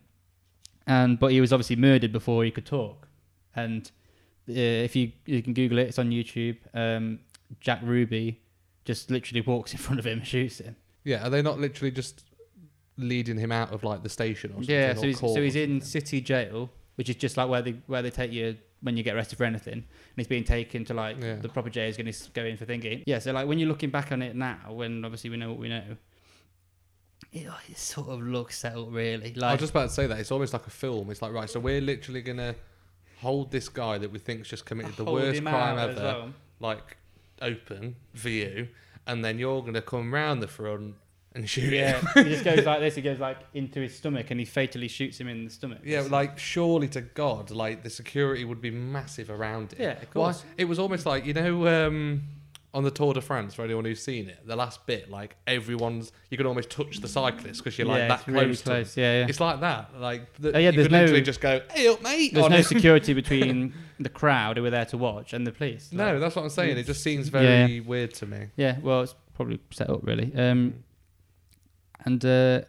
So that was probably just to cover the Lee Harvey Oswald stuff. And there's one next thing I want to talk about is the autopsy, JFK autopsy. So the state law at the time was if you die like in that state, you have to have your autopsy carried out in that state as well. So there's a guy called Earl Rose who was like the coroner at the time at the hospital, and it was his job to like do the autopsy on JFK. And the Secret Service came in, overpowered him, and took the body away from him, so he couldn't do it. So that was actually broke state law to do that. They just rushed his body out of there and got it to the airport, put it on Air Force One at 2 p.m. and LBJ was sworn in as the next president of America at 2:38 that day, which is 2 hours and 8 minutes after he was shot. Amazing. That's photo. so quick. Amazing photo. Yeah. So yeah, I'll put it in. There's a photo of LBJ's inauguration, I suppose, if it is that. And Jackie Kennedy is one of the like witnesses there, and she's still got JFK's brains and blood all over her suit dress things she's got on. And then he turns around after, and there's a famous thing called the LBJ wink, and he winks to this guy at the back of the plane, and you can see it and stuff on the photo. Jackie Kennedy, by the way, I don't actually know how she got over that, because if you watch the Zapruder film, when the first shot goes in, so he goes like this, because obviously it's come straight through his like windpipe, and she's like, oh, you're right, sort of thing, and she's like, lean forward a bit. Yeah, he like leans into it like that. And she's like that close to his face as his head explodes. So she was looking in his eyes, and his head just blew up, basically. And like I say, go and watch it, but it's pretty graphic. And she then gets on the back of the car. I was wondering what she's doing there. She was some of his skull and his brain fell out onto the back of the car, and she was trying to grab it to put it back in. So he gets shot, and she gets up and gets onto the back of the bonnet, if you like, but at the back, whatever it's called, and tries to get it. And there's also another Secret Service guy trying to climb on as well at the back. Yeah, and she got to the hospital, and there's a quote of her at the hospital asking the doctor, said, "Will this help?" And she's giving him like pieces of his skull and his brain and stuff. And her dress that she's got on is covered in blood, basically. Yeah, I watched it because like it is. I don't mean this in the wrong way. It's interesting to watch, isn't it? But after a few times, I was like, I couldn't watch it. It is really like sad, actually. Yeah. Like if you put yourself in their position. Yeah, 100%. Like because he was literally. I find it really creepy that he was like just going through there and had no clue that within a split second, he was about to. His head literally opens like a biscuit tin, doesn't it? Just like that. It's really, really graphic, because the third bullet, it basically cracked the top of his skull in half, and exploded on impact. So it basically blew his brain up and cracked his skull open at the same time. So LBJ gets sworn in as the next president, and they're 2 hours later they're flying back to DC at this point, and then the autopsy was done in Maryland, which is near Washington DC, and then in 1972, when a lot of this stuff came out again about the conspiracy and stuff, they tried to do a review of the autopsy, and all the physical specimens they had, all the physical evidence, the pieces of his brain, the skull, everything, it had all been destroyed, and they couldn't do the review because it was missing. No one knows why. And let's just briefly touch on the Warren Commission then. So the Warren Commission is like the official report on the JFK assassination, but it was full of like current and former government members. So if it was a conspiracy of, high level government people or the CIA or whatever, there's plenty of chance for them to cover it up in the Warren Commission. And obviously one of the people who wrote it was Alan Dulles, who had a lot of reason to hate JFK with the whole Bay of Pigs and also having to resign from his position at the CIA. And then I'm going to go through a few things that happened subsequently where people had tried to do investigations, right? So in 1966, this is only 3 years later, there's a guy called Jim Garrison, who was the district attorney of New Orleans. And he opened the investigation up as criminal investigation into who killed JFK. And he focused on a guy called David Ferrie, who had known links to the CIA, the mob, and he used to be like a senior person above Lee Harvey Oswald in the when he was in the Marines. So he knew him as well. And he flew to Texas in the like days after the attack and stuff. And Jim Garrison came out and said, right, we're having an investigation. We're aiming it at David Ferrie. We're coming for him. And 4 days later, David Ferrie committed suicide. Yeah, he was Epsteined, shall we say, I think. 1975, there was another sort of investigation into JFK. So just for people's understanding, like I said, about loads of Americans think this is a conspiracy, and investigations into it have happened like so often. Like it's a very common like conspiracy in America. So 1975, there was a Rockefeller report, and that showed that there was no proof of a conspiracy. But the executive director of the Rockefeller report was the counsel on the Warren Commission. So you got one of the guys who's written the Warren Commission, supposedly trying to investigate and call the Warren Commission shit, which is not going to happen, is it? No. So then there was something called the Church Committee in 1975, which was a little bit more independent, and that was actually looking at the investigation done by the FBI and the CIA around the Warren Commission, and they were like completely scathing of that and said that it only looked at Lee Harvey Oswald. Everything just looked one way because they just pinned everything on him from the second. Mm-hmm. And again, something we'll talk about in 9/11. Name your suspect early. Get your villain in there as soon as you can, and then pin everything on him. Do you know what I mean? Yeah. And that's what they did with Lee Harvey Oswald. And then in 1979, there was the Special House Committee, the thing I was talking about earlier, about assassinations. And they said that it was almost certainly a conspiracy, and they agreed that there was a second shooter. And that second shooter theory was based on something called dicta belt technology. Don't know if I've heard of that before. But basically, one of the policemen on the day was wearing something that captured like audio, and the capturing of his audio, they captured like more than 3 shots essentially. But then that was then shown in later investigations. People said that could have been this policeman's radio was picking up another shot from somewhere else in the city. So through his walkie-talkie, another policeman had heard a shot 10 miles away, and then it came through on his dicta belt thing. That was the theory there. No, that was why that was written off. So let's end this one here then. So the verdict, I think that it's possible and actually probably likely that Lee Harvey Oswald was there and did shoot him. But I don't believe for 1 second that he was the lone gunman. My question is then, so what are you saying? That he was linked with like a CIA operation to do it? I think it was a CIA... Well, I don't think. I'm certain it was. But CIA operation. But didn't tell him that part of this is going to be that we're going to say it's you. Yeah, so there's going to be a guy on the grassy knoll. There's going to be a guy... Potentially there was a theory of a guy being like in an underground sort of under a manhole, if you like. You know, It, the film It, the guy's like come under here with the balloon or whatever. Imagine one of them where you can see through it, but the guy's got a gun or something like that. There might be a shooter there, one on the knoll, one on wherever. But you're the one. Sorry, you don't know this, but you're the one who's going to get it all because we're going to pin all the bullets on you. We're going to take a bullet that's going to be found from your gun. Is going to be the one that's found on his gurney. Why would he then, when he's arrested, not say, "This is all a CIA thing," and they've just pinned it on me? Well, he was calling himself a patsy, wasn't he, from the start? But he's with them. Remember, he's working like with them. He's on the payroll and stuff, isn't he?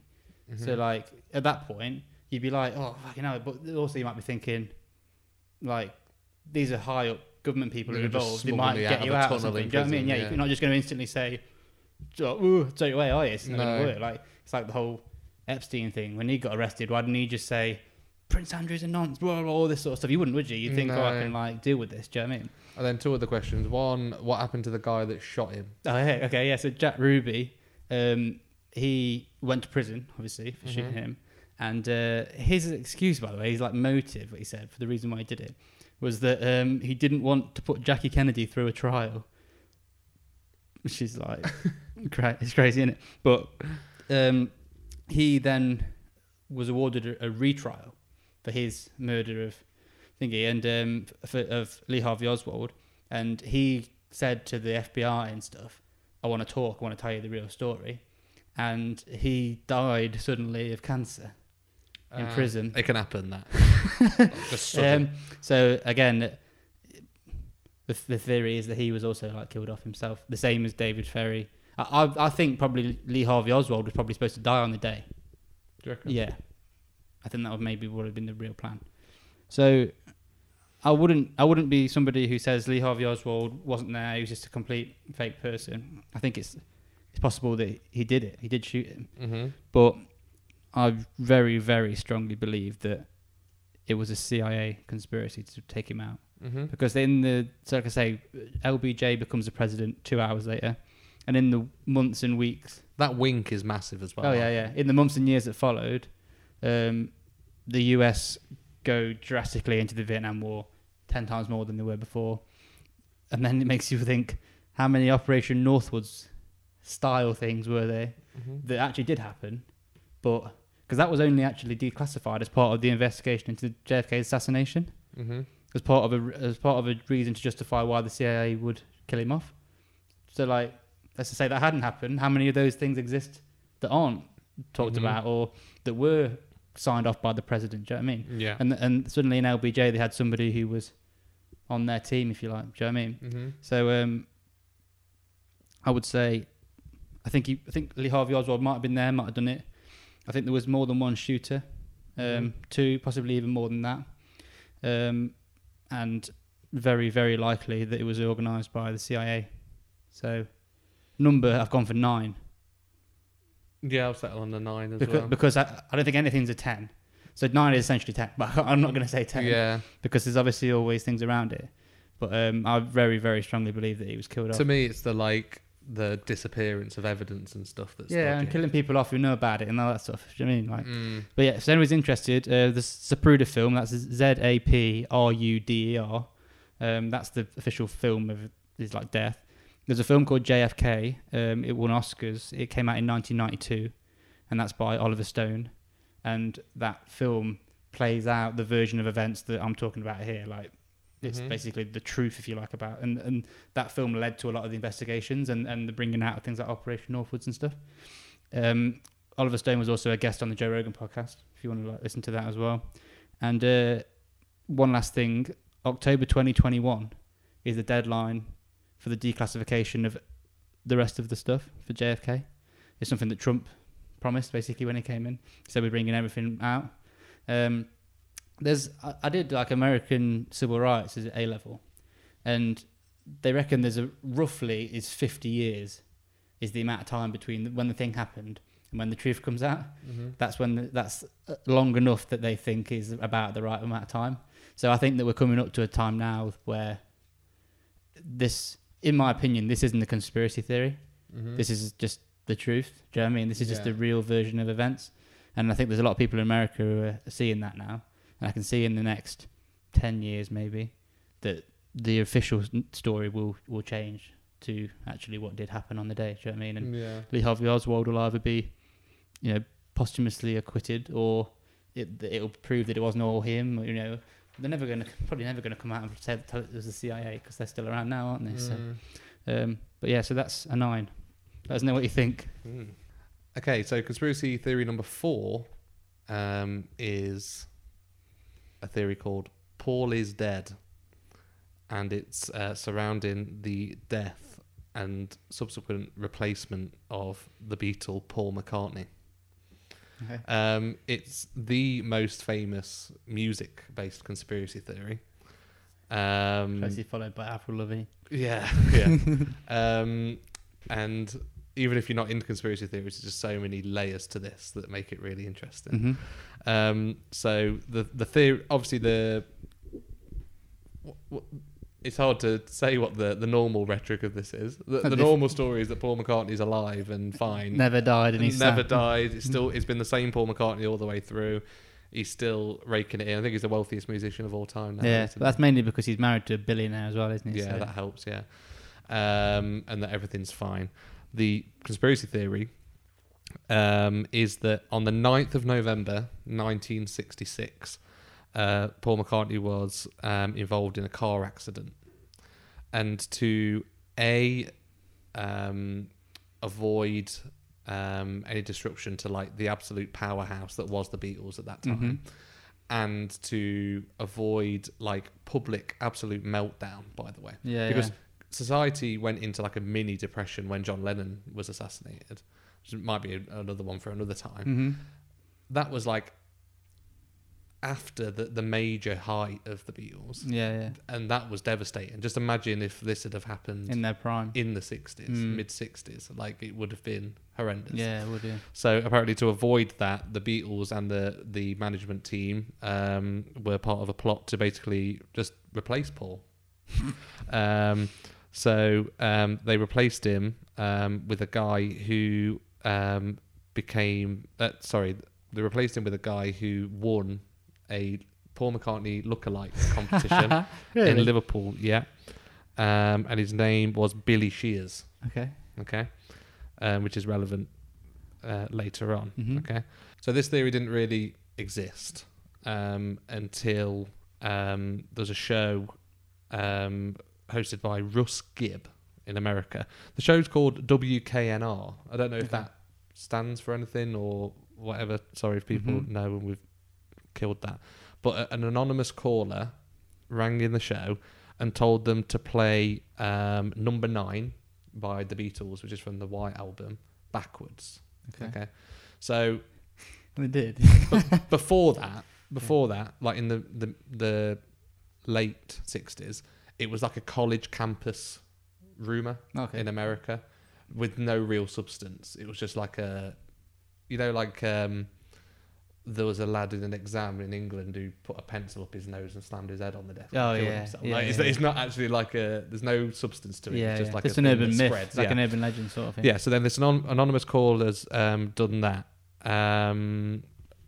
Revolution 9, the song is.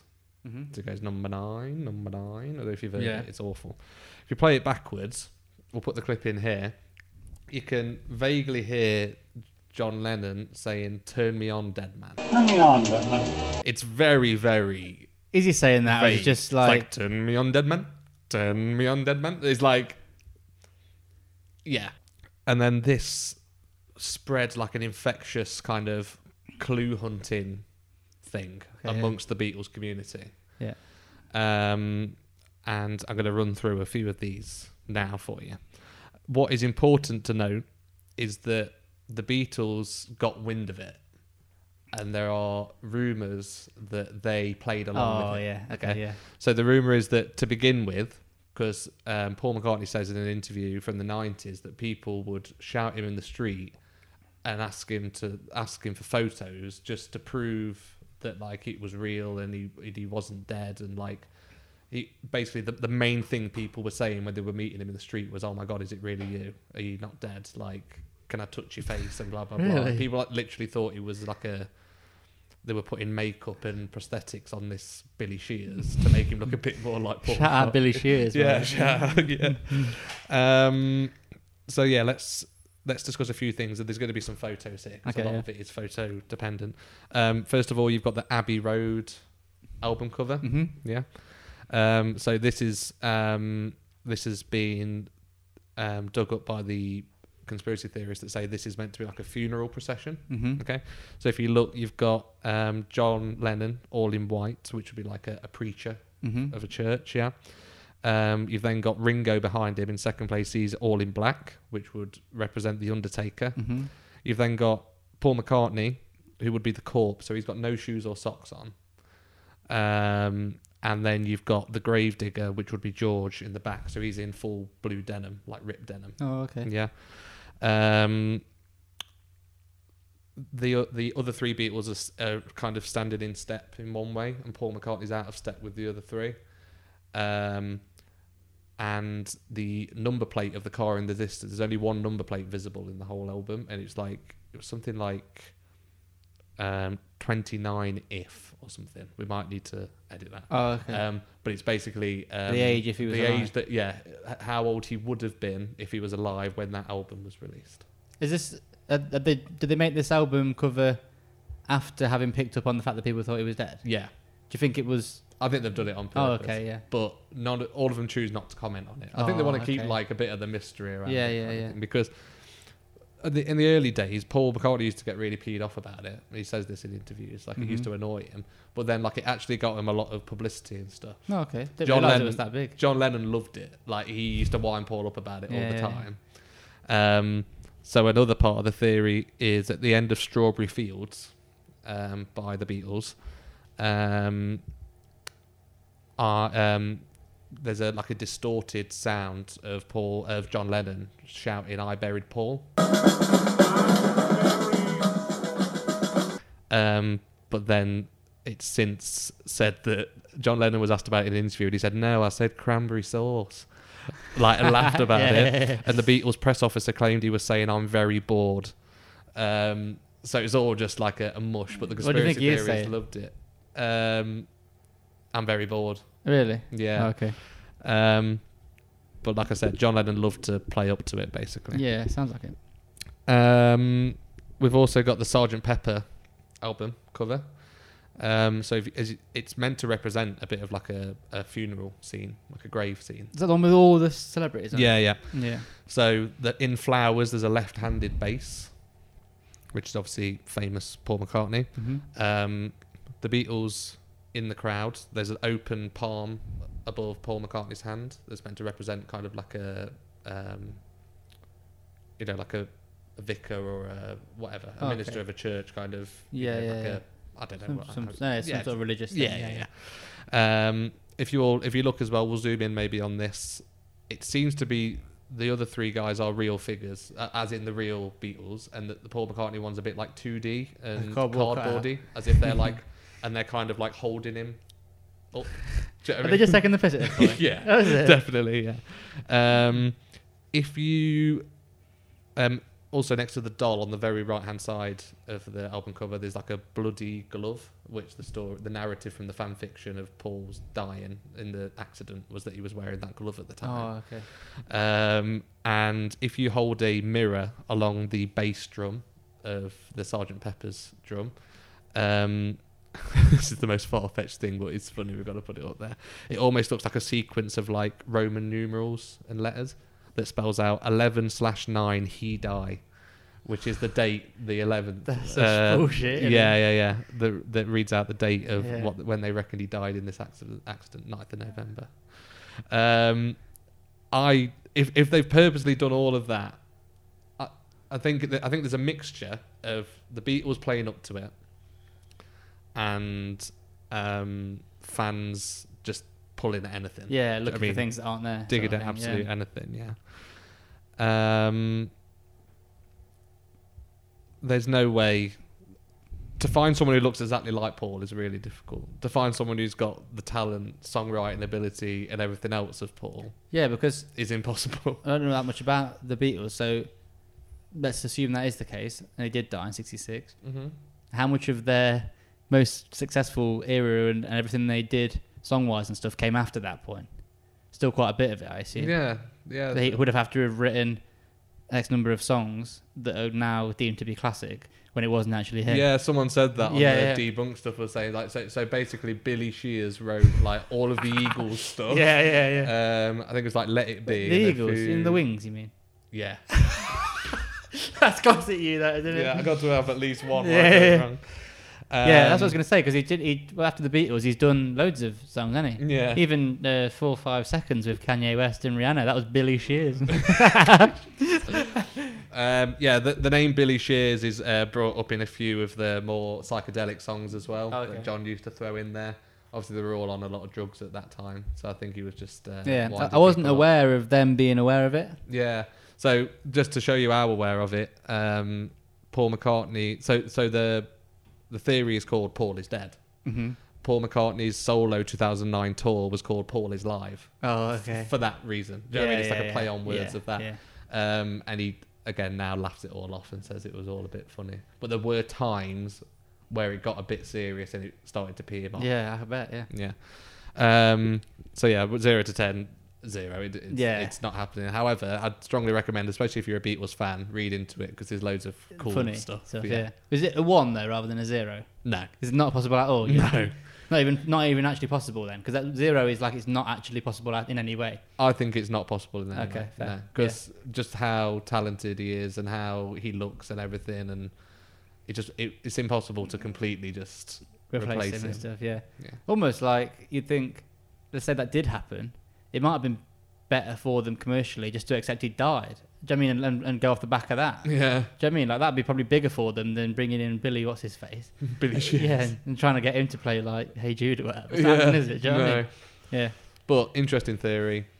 We agreeing on 0? Yeah, 0, yeah. Yeah, but check it. Okay, conspiracy theory number 5 then. It's a big one. 9/11 was an inside job, right? So this is... Correct. 10. Next. This is a big one, I think, and it's like you're saying earlier about the moon landings. I would put this on the same level as that in terms of like importance. It's not an exaggeration to say that the 11th of September 2001 is like a life-changing moment for anybody who was alive at the time. Like it changed the people's lives in general, but also the direction of the world really for the decades that followed. There's things happening now in the world that can be derived from this day. Like this is a huge event in world history, in my opinion, which is why it's such a big thing for conspiracies as well. So we'll run through the official story then. So it's a Tuesday morning, 11th of September 2001, normal average Tuesday, and there is 4 coordinated terror attacks on the east coast of America, orchestrated by Al Qaeda. 4 planes are hijacked. 3 of them are flown into US landmarks, and 1 is crash landed in a field in Pennsylvania. 2,996 people die, so just 4 short of 3,000, including 19 hijackers, 343 firemen and 72 policemen. 25,000 injuries and significant health issues since. I want to just quickly mention on there, so the health issues since, so the first responders on the day there's so many of them who've died of like lung cancer and stuff like that from like the asbestos and stuff in the building when they got there. And also Donna Summer, who's famous for the song Hot Stuff. She had a flat basically near 9/11, near Ground Zero, and she died of lung cancer, and she blamed 9/11 for that as well. Really? So, it wasn't just first responders. Yeah, that one. Yeah, Nice. So she died of that as well. But $10 billion worth of damage as well caused. So it's a big event, like I say. So let's look at the timeline of the morning then. So 8:46 a.m. American Airlines Flight 11 flies into the North Tower of the World Trade Center. 9:03 a.m. United Airlines 175 flies into the South Tower of the World Trade Center. 9:37 a.m. American Airlines 77 flies into the Pentagon building. 9:59 a.m. the South Tower, the one that was hit second, falls. 10:03 a.m. 4 minutes later, United Airlines 93 crash lands in a field in Pennsylvania. Mhm. 10:28 a.m. the North Tower of the World Trade Center falls, and 5:21 p.m. in the afternoon, 7 World Trade Center or Building 7 falls due to fire, an office furnishings fire apparently. After this then, so the USA declare a war on terror and invade Afghanistan in October 2001, and it was also used partially used to justify the invasion of Iraq in 2003 to dispose basically of Saddam Hussein and for his support of terrorism and of course the fabled weapons of mass destruction which didn't exist. So the theory then is that 9/11 was orchestrated by the US government to justify wars in the Middle East, or they had prior knowledge of it and allowed the attacks to take place for the same reasons. Right? So I think that's like a huge thing to claim, isn't it? Like especially when you look at 3,000 deaths, 25,000 injuries, like it's massive to suggest that was done on purpose or allowed to take place. So the first thing is, why would that be the case? So there's a chain of events that starts in 1979 that is sort of a reason, I suppose, that I could give as to why this would happen.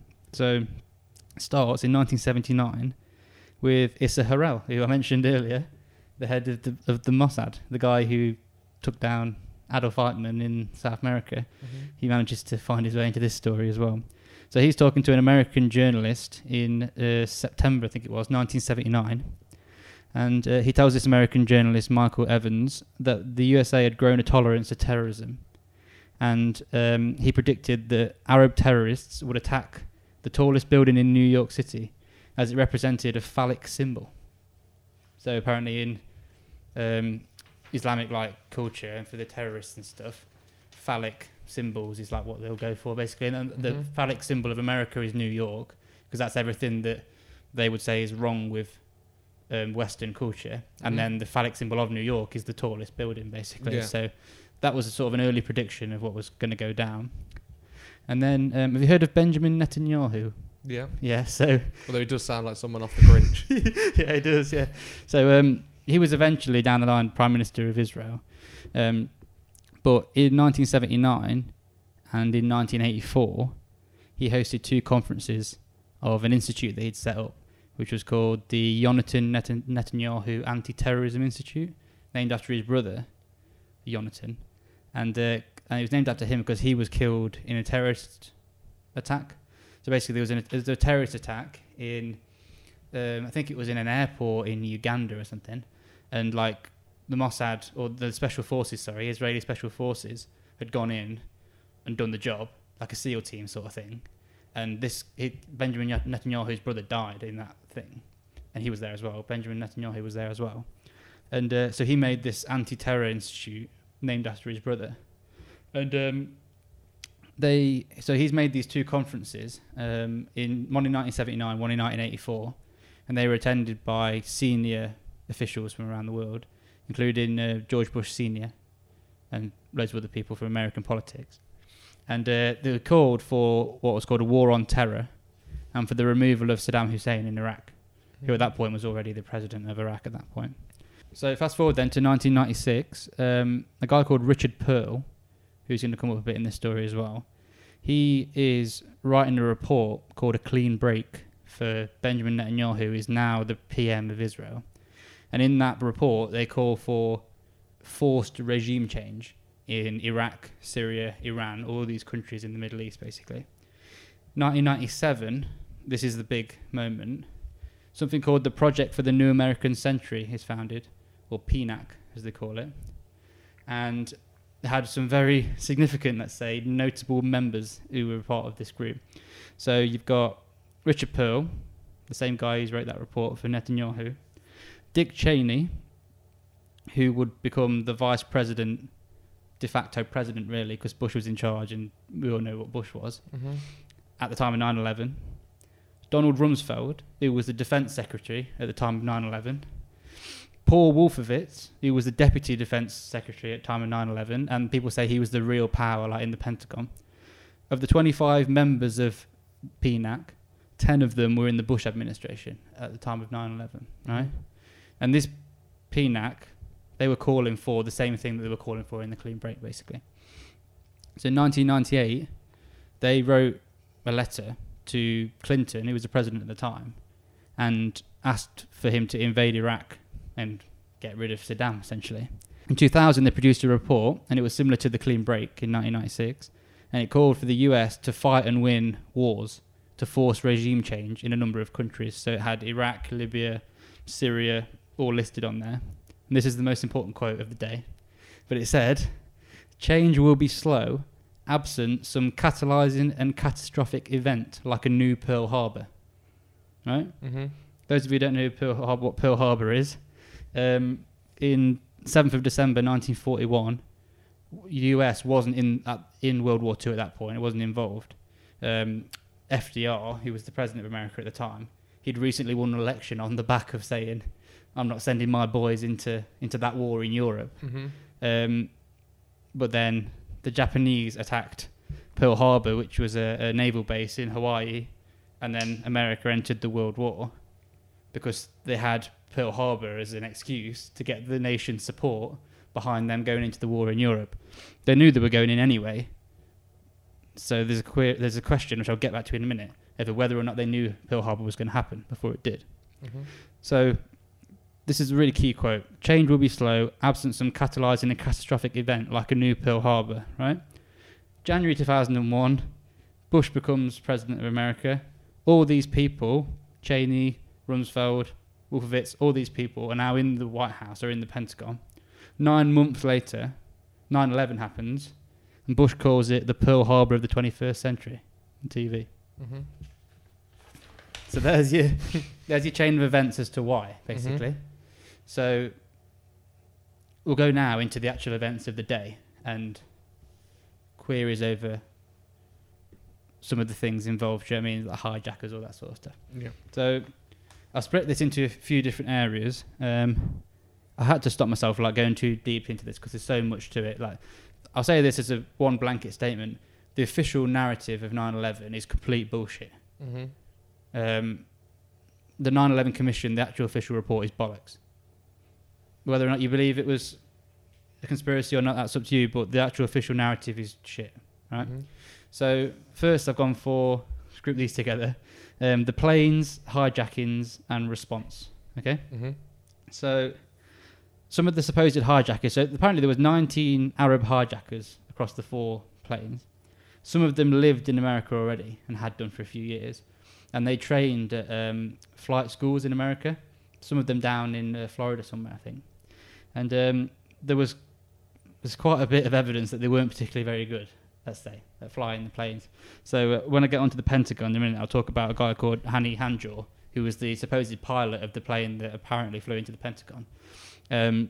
6 weeks before 9/11, he'd been turned down for...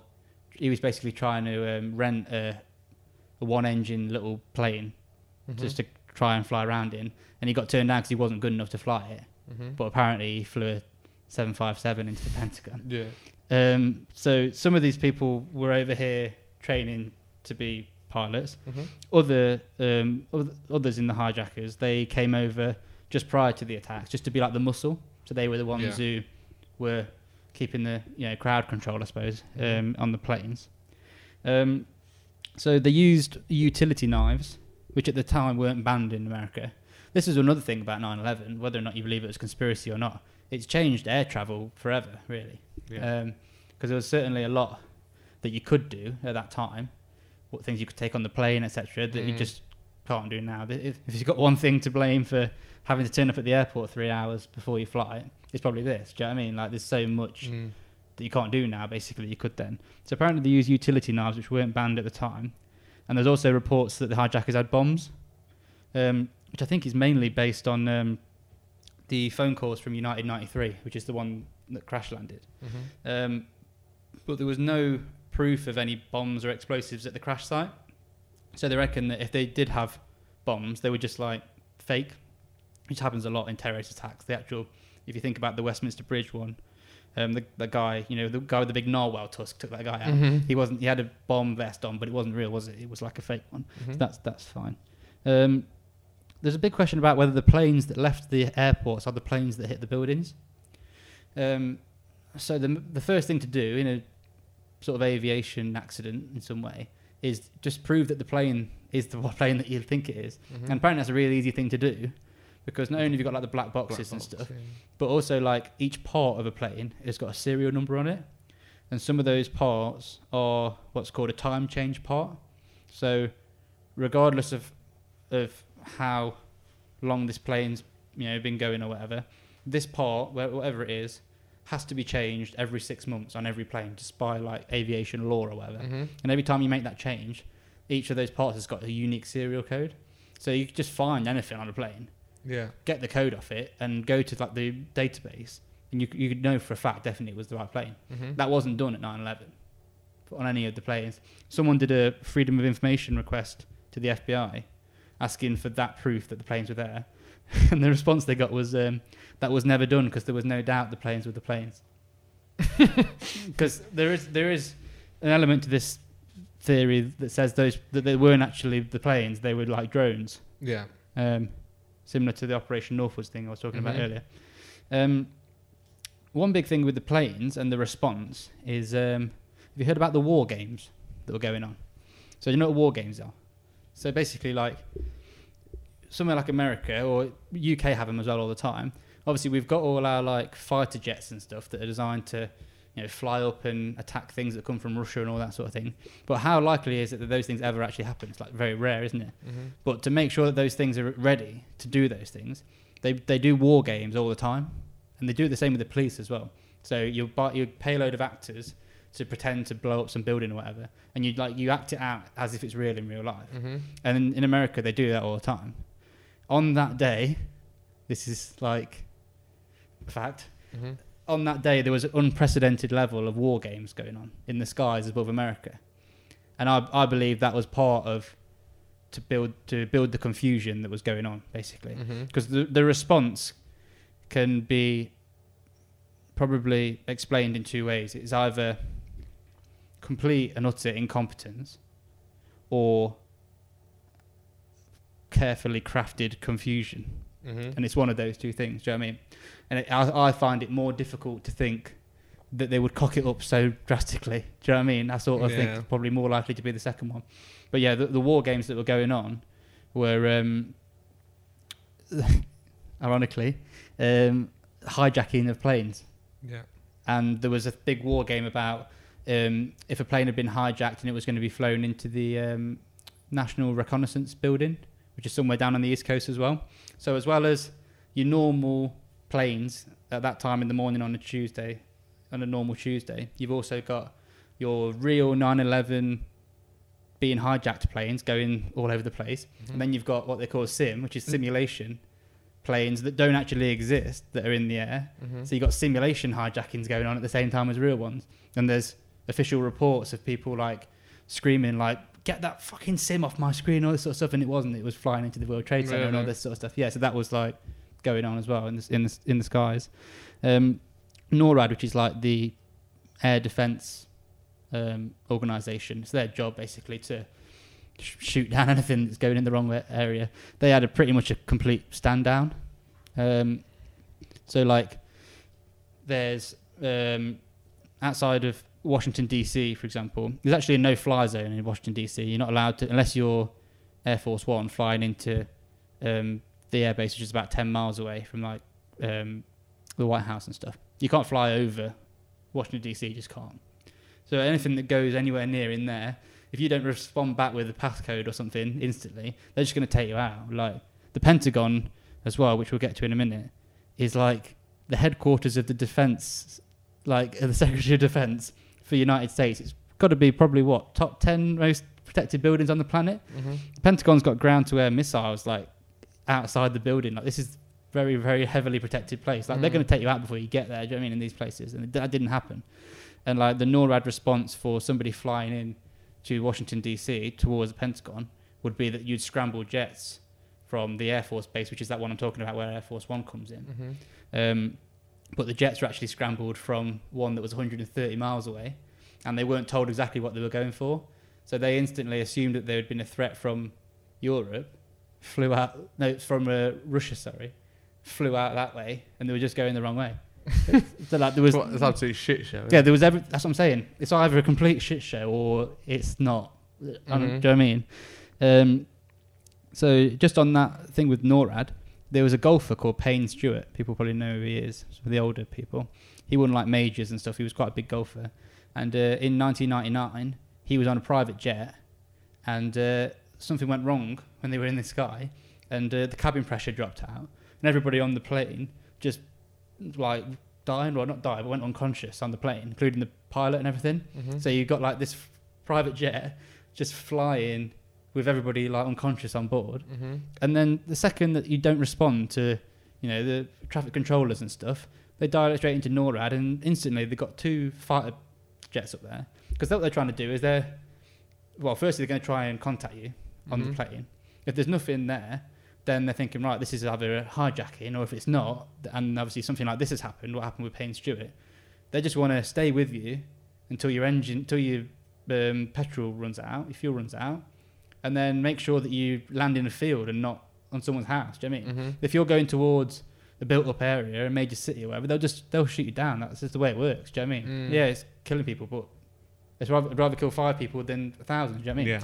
And so that happened with him. He actually died in a plane crash in the middle of a field somewhere because the jets went up and made sure he didn't go anywhere else. Do you know what I mean? So that's 2 years earlier that happened to a private jet with 5 people on it, but it didn't happen to 4 airlines, airline planes. Do you know what I mean?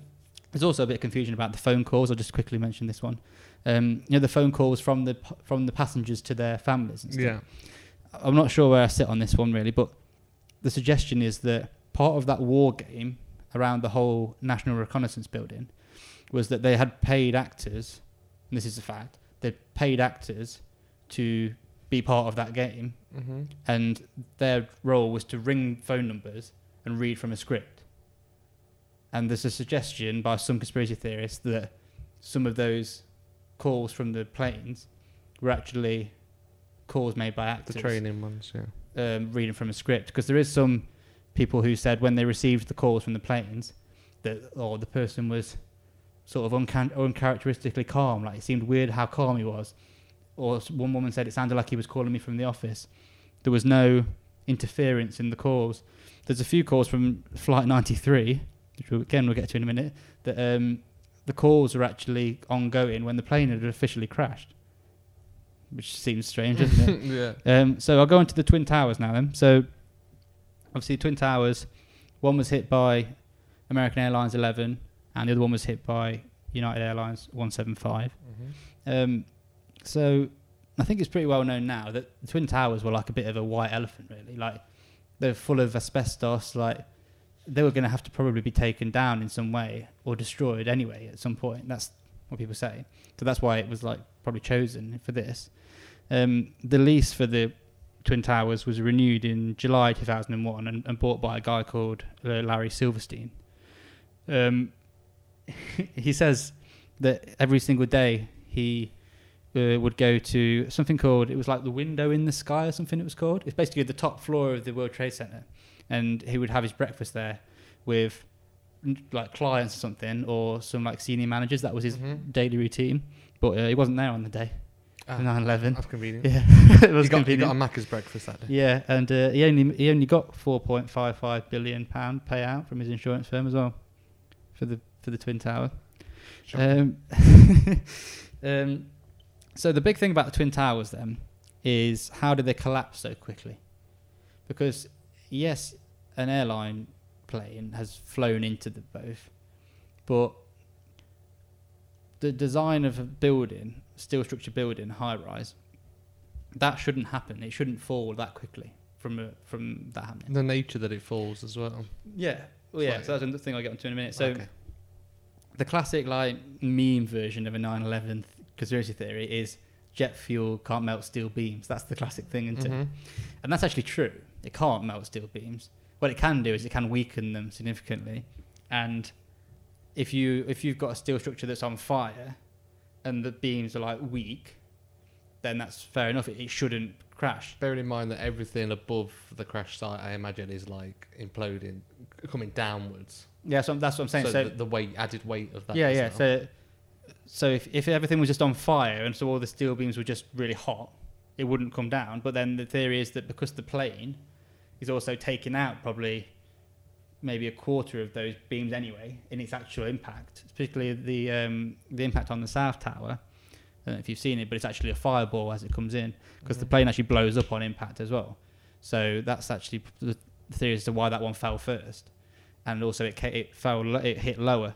So what they say is the official story is that the steel beams are really like hot and therefore weakened, bendy if you like, I suppose is the way to think about it, and also some of them aren't there, and then as one floor above falls into the one below it, then that happens all the way down, and it pancakes if you like, because as soon as the top quarter of the World Trade Center falls onto that floor, then you've got that and that floor all fall onto the next one, and it pancakes down.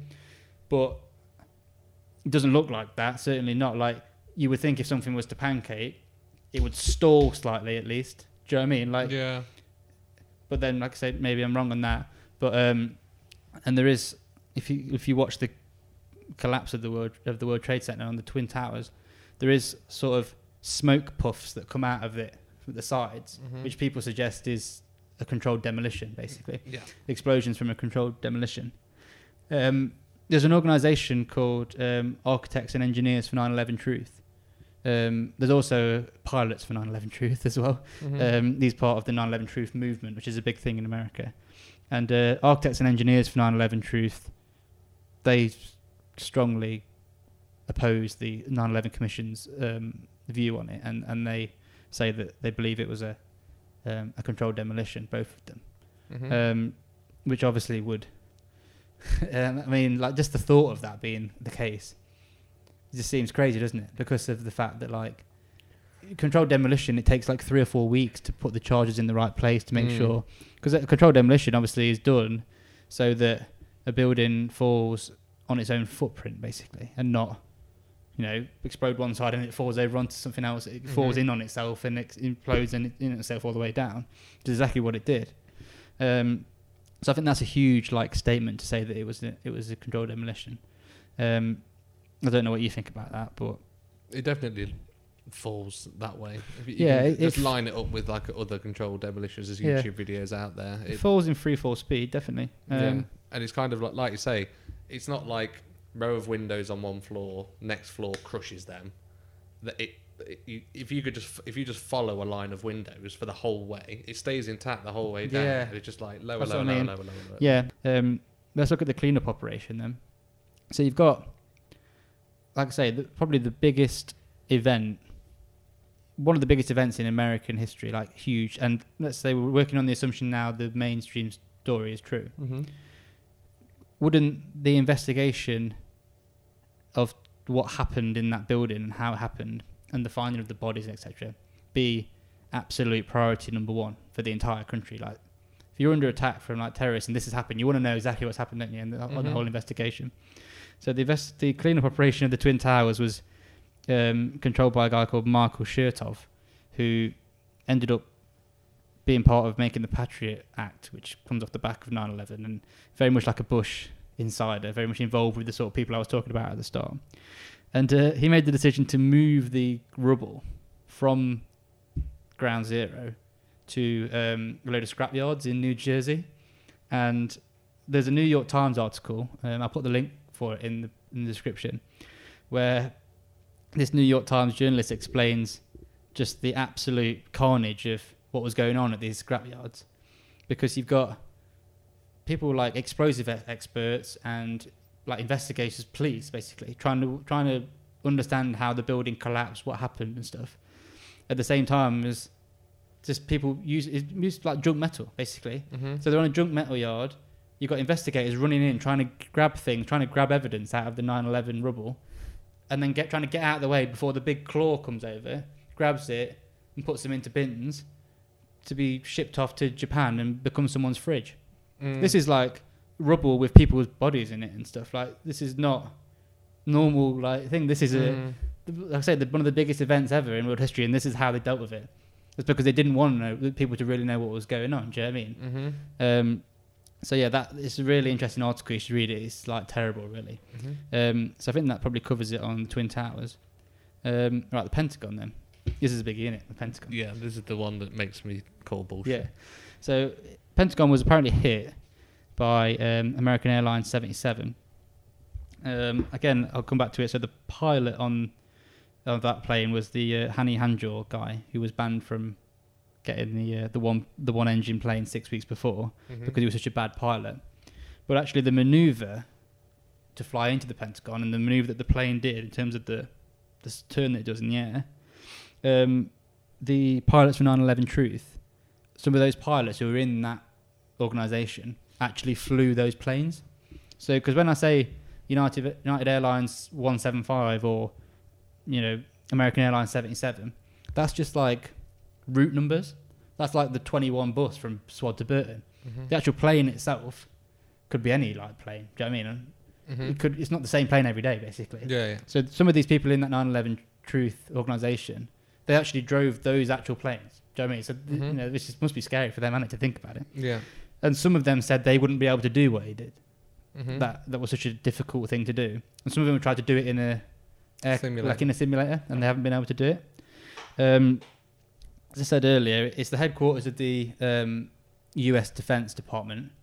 It's massive. I don't know if you've seen the Pentagon building, but it's fucking huge. Well, like I say, it must be one of the most protected buildings, or it should be in theory, one of the most protected buildings on the planet. There's 84 cameras in and around the area where the plane hit the building, and there's no footage of it at all. It's shocking that there's no footage. There's like a really grainy image. Yeah, with a few different stills from a camera, and it's like different frames, but there's no actual plane. You can just see like a white blur, and then the thing. Then because something hit the Pentagon. Don't get me wrong, like something happened on that side of the Pentagon, definitely, because there's a hole in the thing. But the size of the hole actually makes you think it wasn't a plane, because the hole was like not plane shaped. It's so minor damage. Yeah. And so some people suggest it was a missile. Some people say there was a bomb in the building. Combination of both. Was there any remains of the plane? Yeah, I think there was like, because they found the black boxes or whatever there, but these things can be like planted and stuff. Do you mean, it was the plane, but it was also a bomb or something in there. Like, you don't know. Do you know what I mean? Like, there's also a chance that all the official story is true. It's just it was allowed to happen. Do you know what I mean? Like, it's so difficult on 9/11 to sort of like pin it down, really. So the plane avoided the eastern side of the building. This is the manoeuvre that they did, and the eastern side of the building is where Wolfowitz and Rumsfeld and Wolfowitz and all those guys, where they all live and work, is on the other side. So they missed that bit. Don't want to hit them. Don't want to hit all the most important people in the country. In fact, we'll hit the western side, which is a place called Wedge 1, which was the first area to be renovated in the big Pentagon renovation that we're doing. And that area of the building had just been reinforced in the months prior to withstand something very similar to what happened to it. So like bombs and stuff. So actually it wasn't particularly badly damaged, nowhere near like what the Twin Towers and stuff were. Also a big thing about 9/11, which not a lot of people know, is that on the 10th of September 2001, Donald Rumsfeld did a press conference on TV saying that the US Defense Department had lost, or couldn't account for, I think is what he was saying, $2.3 trillion. According to some estimates, we cannot track $2.3 trillion. That would probably be quite big news unless something came along maybe the next day and just completely took it out of the equation. Do you know what I mean? And there's a suggestion that some of the area where they were doing the accounting work to try and chase that 2.3 trillion was in the part of the Pentagon that got hit. Right. And that 2.3 trillion thing's never been gone back to or anything like that. It was just done and written off. Yeah. Anything more on the Pentagon? Anything else on that? Okay, United 93. There's a film called United 93, I think, isn't there? There's a film about this. So this is the fourth plane. Oh yeah. And so two hit the World Trade Center, one hit the Pentagon, and then this one was supposedly on its way to DC, with maybe hitting the Capitol building or the White House potentially, were options of where it was going to go. And this is the whole "let's roll" thing. Have you heard this? So there's a guy called Todd Beamer, who is one of the passengers, and obviously sadly lost his life on that day. But he's the guy, and he's in the film and stuff, who they reckon that he like got some other people on the plane, like a group of guys, to like fight off the hijackers and stop something that was happening. And he says something like on the recordings, you can hear him say something like, "You guys ready? Let's roll." So that's like, he's like the famous "Let's roll" guy. I think with this one, the flight had taken off a little bit late, so through cell phone messages and calls on the airphones, which they had in those days, I wasn't aware of this until I did the research, but you used to have phones actually in the back of the seats of the plane. They were run by a company called Verizon or something, and you could call down to the floor. And apparently through cell phone calls and through those calls, because the flight had been delayed, the other things had happened already, and so they knew that the hijackers weren't taking them to an airport, or they weren't holding them for ransom. They were going to fly them into something. Do you know what I mean? So these passengers apparently fought off the hijackers, and then the plane was crash landed basically into a field in Pennsylvania. There's some question over whether or not it was shot down rather than because the hijacking wasn't going to plan. No, or I'd say, or this was happening, and finally NORAD had pulled the finger out their arse, and they thought, "Is this? I'm not going to let it go into the White House or whatever." I mean, there's a question over that. I think there was some people saying that the debris had scattered quite wide, which would suggest that it had been shot in the air rather than hit the ground. But then some of the debris that they found in the areas, 8 miles away or something, was actually quite light debris, which with a reasonably strong wind might have got there anyway. Do you know what I mean? So I'm not particularly sure I believe in the whole theory that it was shot down. Maybe the story of them fighting back and stuff with the hijackers is true, but you know, I don't know. Either way, I think I've put it in there just as a thing to say, like, it must have been awful for him. Yeah, definitely. If that is true, and like I say, there is a film, I think it's called United 93, about that. Right, so Building 7 then. So like I said earlier, this is probably seen by most people as being like the smoking gun, really, on the 9/11 conspiracy. So Building 7, or 7 World Trade Center, was a 47-story building in the World Trade Center complex that wasn't hit by a plane. It was just in the area to be hit by burning debris from World Trade Center 1 and 2, or the 2 towers. And at 5:20 in the afternoon on the day, it fell due to an office furnishings fire. At the time, it was the first ever fire-induced collapse of a steel frame high-rise building in the world. So, I mean, it looks to be the most obvious controlled demolition I've ever seen. Like, it just is. It just looks like it, doesn't it, on the video? Yeah. So the thing is, why would they do that? So floors 9 and 10 of 7 World Trade Center were Secret Service floors. The 3 floors above that were the Securities and Exchange Commission, which was to do with like stocks and shares and stuff. And then also it was the Operations Center for the New York City Emergency Management, which seems like quite a good place to get rid of if you want everything to go tits up. Do you know what I mean? I want to talk about the whole "pull it" comment, if you know what that is. The what? Pull it. Larry Silverstein saying "pull it." Do it. Yeah, literally. So he got interviewed in like years later or something about 9/11, and they asked him about Building 7, and he said that the fire chief came to him and said, "Oh, we're struggling to deal with the fire in the World Trade Center 7," and he said to them, "Oh, there's been such a loss of life, just pull it," and then like 5 minutes later, it came down. Like, that's just a crazy thing to say, because you don't just pull it. Firstly, controlled demolitions aren't managed by firefighters, they're managed by demolition experts. Secondly, it takes like 3 to 4 weeks to put the charges in the right place so that it falls on its own footprint. So like, the idea that was done on a whim is just not true. It can't be. There's also a BBC report, and again I'll put the photo in, where the BBC reporter, it's a woman, I can't remember her name, she's reporting live from New York that there's a 3rd building has collapsed. It's 7 World Trade Centers collapsed, and it stood behind her in the photo, in the video. It still stood. She stood in front of it. So what's the theory there then? That they'd gone too early on the press release. Oh right, okay. Do you know what I mean? Yeah. That footage was all like then pulled away, and the BBC, there was an inquiry in the BBC 3 or 4 years after, and they denied it even exists, but it's out there and stuff on YouTube because people had video recorded This is the it. problem through the whole theme of this video, and like these inquests and inquiries and blah blah blah.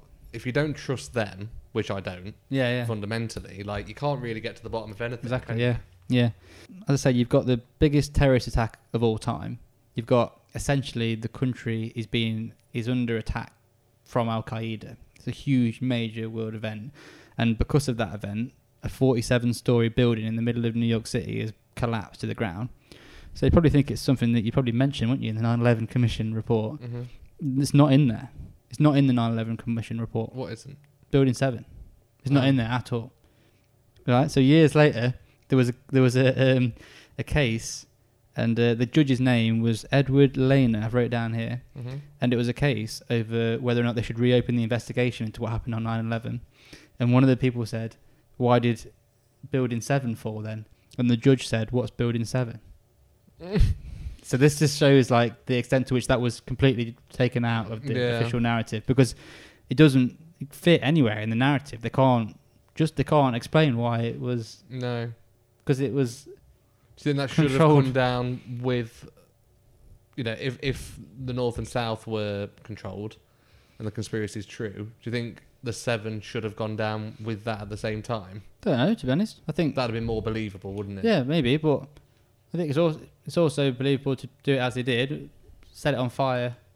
Yeah, it would go on fire anyway. There's like 7 buildings in the complex. They all, I'll say there's 7 buildings. The building 3, 4, 5 or whatever, they're just like little things, around the skyscrapers and stuff. But they're just going to get destroyed by things falling on top of it, basically. Mm-hmm. So it's not to have that like set on fire and then just pull it later in the day. Seems like it works. Like I say, it's just what was in the building. Why did they have to do that? Do you mean what was the reason for that, or was it all part of the, like say, the Silverstein thing? He had the lease for all the entire complex, and that coming down as well meant that it was all gone. Do you know what I mean? Maybe it was something to do with Paul insurance. McCartney was in there. Right? Yeah, exactly, stuff like that.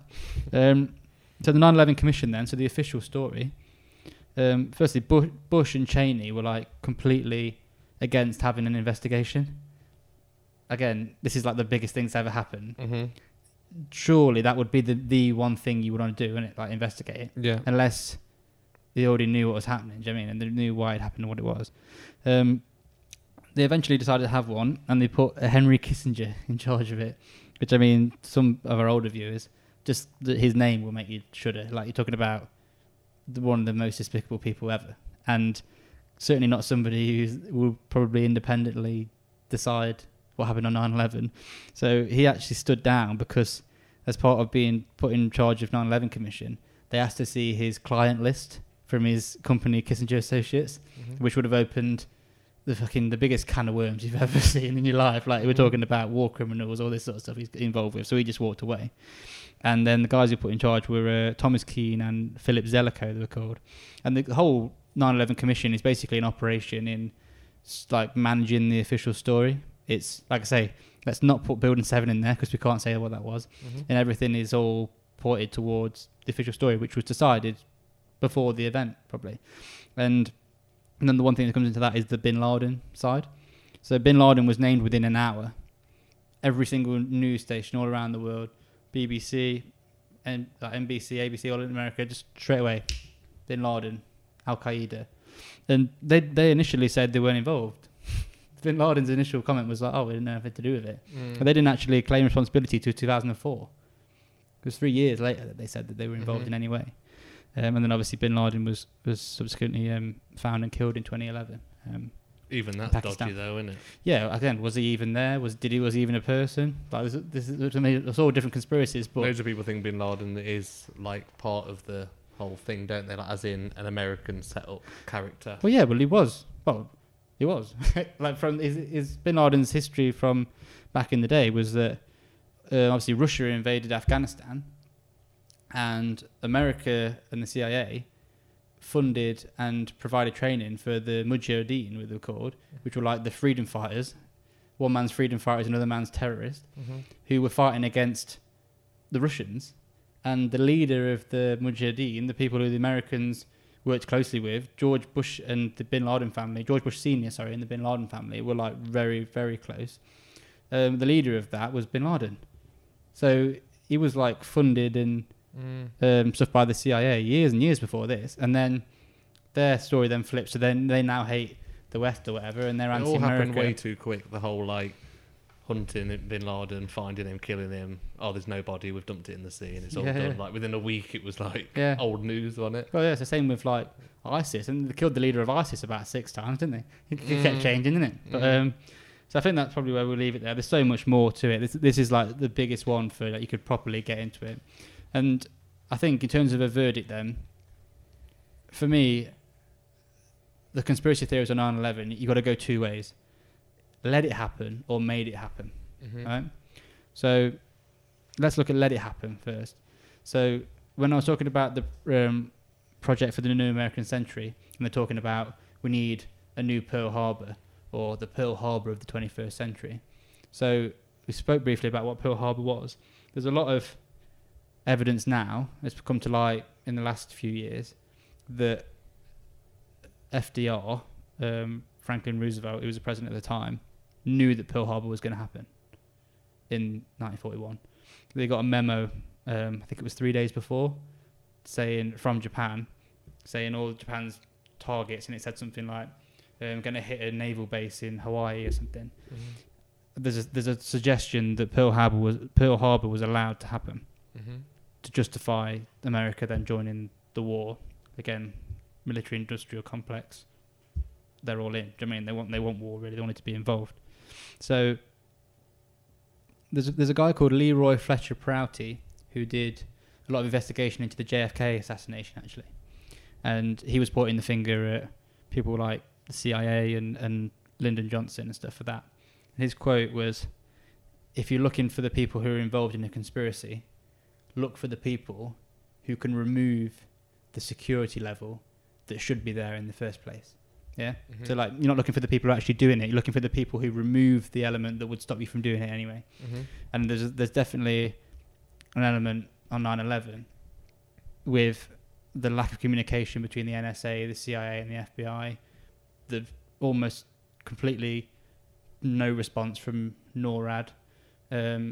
Certainly there's an hour or two, there's like a 2-hour period where it was, at the very best I can say, it was a complete and utter incompetent shit show.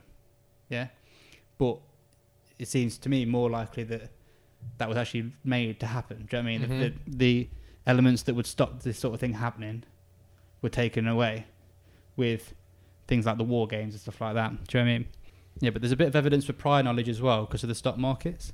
So there was significant levels of put options for United Airlines and American Airlines stock in the 3 days leading up to 9/11. So people don't know what that means. That's essentially betting against those companies. So you're betting that those companies' stocks are going to fall, and that when they do so, you make a lot of money, basically. It was significant enough for it to be in the official report, but they wrote it off as just a coincidence because they investigated it as anticipating that it would lead back to, Al Qaeda or Bin Laden or somebody, and well, the theory is that it led back to some people high up in the FBI and stuff. Oh, really? But they just never mentioned it. So it's just like it's in the commission, but he just says, "Oh, it's just nothing." Yeah. So I think there's let it happen, and then there's made it happen, which is probably more of a stretch and a bigger like statement to make, isn't it? But then when you look at things like Operation Northwoods, which we were talking about earlier, which is a proven actual fact that the American government were going to basically murder their own people in order to justify a war. Fake planes thing. Yeah, in order to justify a war that they wanted to go into. And that's 62 with a president that wasn't going to do it.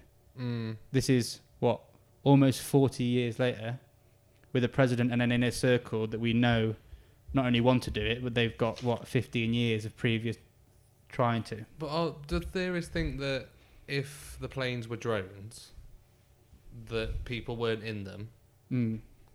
So what about the families of the people? No, or they were that died in it. Yeah, or not. Some of them they were taken over and controlled to do. So the hijackers had just put in place as we'll go back to the JFK one, patsies if you like.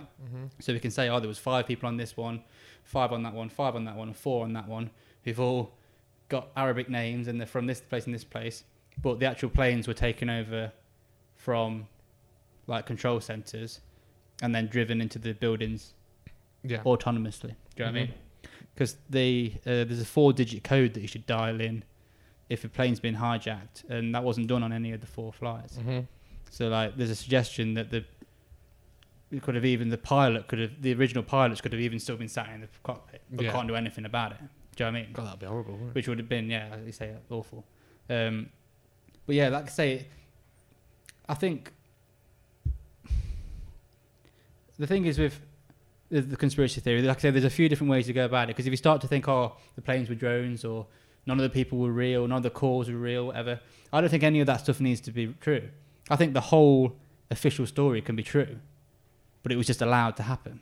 And that's a conspiracy enough for me. Do you know what I mean? Like, because obviously we know about Bush's initial response when he's in the school with the kids reading the book. So he went into the first plane hit the building before he went into the room, right? He's in the room reading a story to some kids, and then a guy comes into the room, whispers in his ear something like, "A second plane's hit the World Trade Center, America's under attack," or something, I think is the official quote. And Bush said in an interview that day, and this is again something that never gets brought up, and this was like taken similar to the reporter with the BBC, this was made sure it never came out again. Bush said, when I saw that first plane fly into the first building, I thought, what a terrible pilot. Right? Why is that weird? Because there wasn't any footage of the first plane going into the first building. Because no one was looking until the first one had gone in. Unless he means just seeing the... No, because when he's talking about it, the footage of the first plane going into the building didn't come for the news people and stuff until hours later. It was filmed by a woman who was just there down at Ground Zero. He could have meant like looking at the building with smoke ploughing out of it. Yeah, well, no, that's not what he said. But yeah, that's what he's saying. But he says the plane flying into the building, and then that was, like I say, just completely glossed over and never mentioned again. I think I'd be tempted towards a 7 out of 10. On what though? Like I say, if we're just saying, is the conspiracy theory us saying that the official story isn't true? I think it's more likely that they did it than let it happen. Yeah.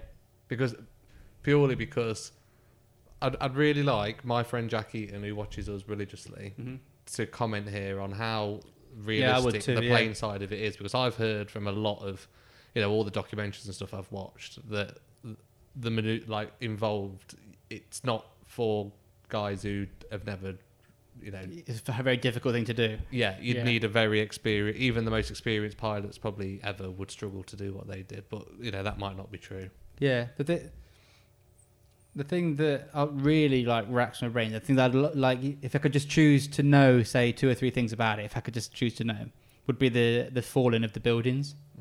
Because based on the logic of the fact that if you weaken it enough, then everything above it, the weight of everything above it falls down and causes the collapse. Based on that logic, it works what happened, because the South Tower fell first. Because the South Tower, not only did it explode on impact, so the heat would have been a lot worse, it also hit about 15 stories lower. So when it collapsed, it would be heavier on top. Do you know what I mean? It wouldn't have to get as weak, because it would be heavier on top and it would then fall down. Yeah. But again, that's not particularly saying it's not a conspiracy to say that it wasn't a controlled demolition. It could have been a completely normal collapse of the buildings. Maybe they didn't even anticipate that was going to happen. It just did. And they just, got lucky, if you want to call it that. The entire story is true. United 93 is true. All that is true. But it happened because it was either allowed to happen or it was planned by the American government. Do you know what I mean? So let's go for a verdict then. If we're talking about either let it happen or made it happen, is the conspiracy. Okay, then I'll put 8 on here. I'd be tempted towards a 9, 8 or 9. Let's settle on 8. Yeah. But a strong 8.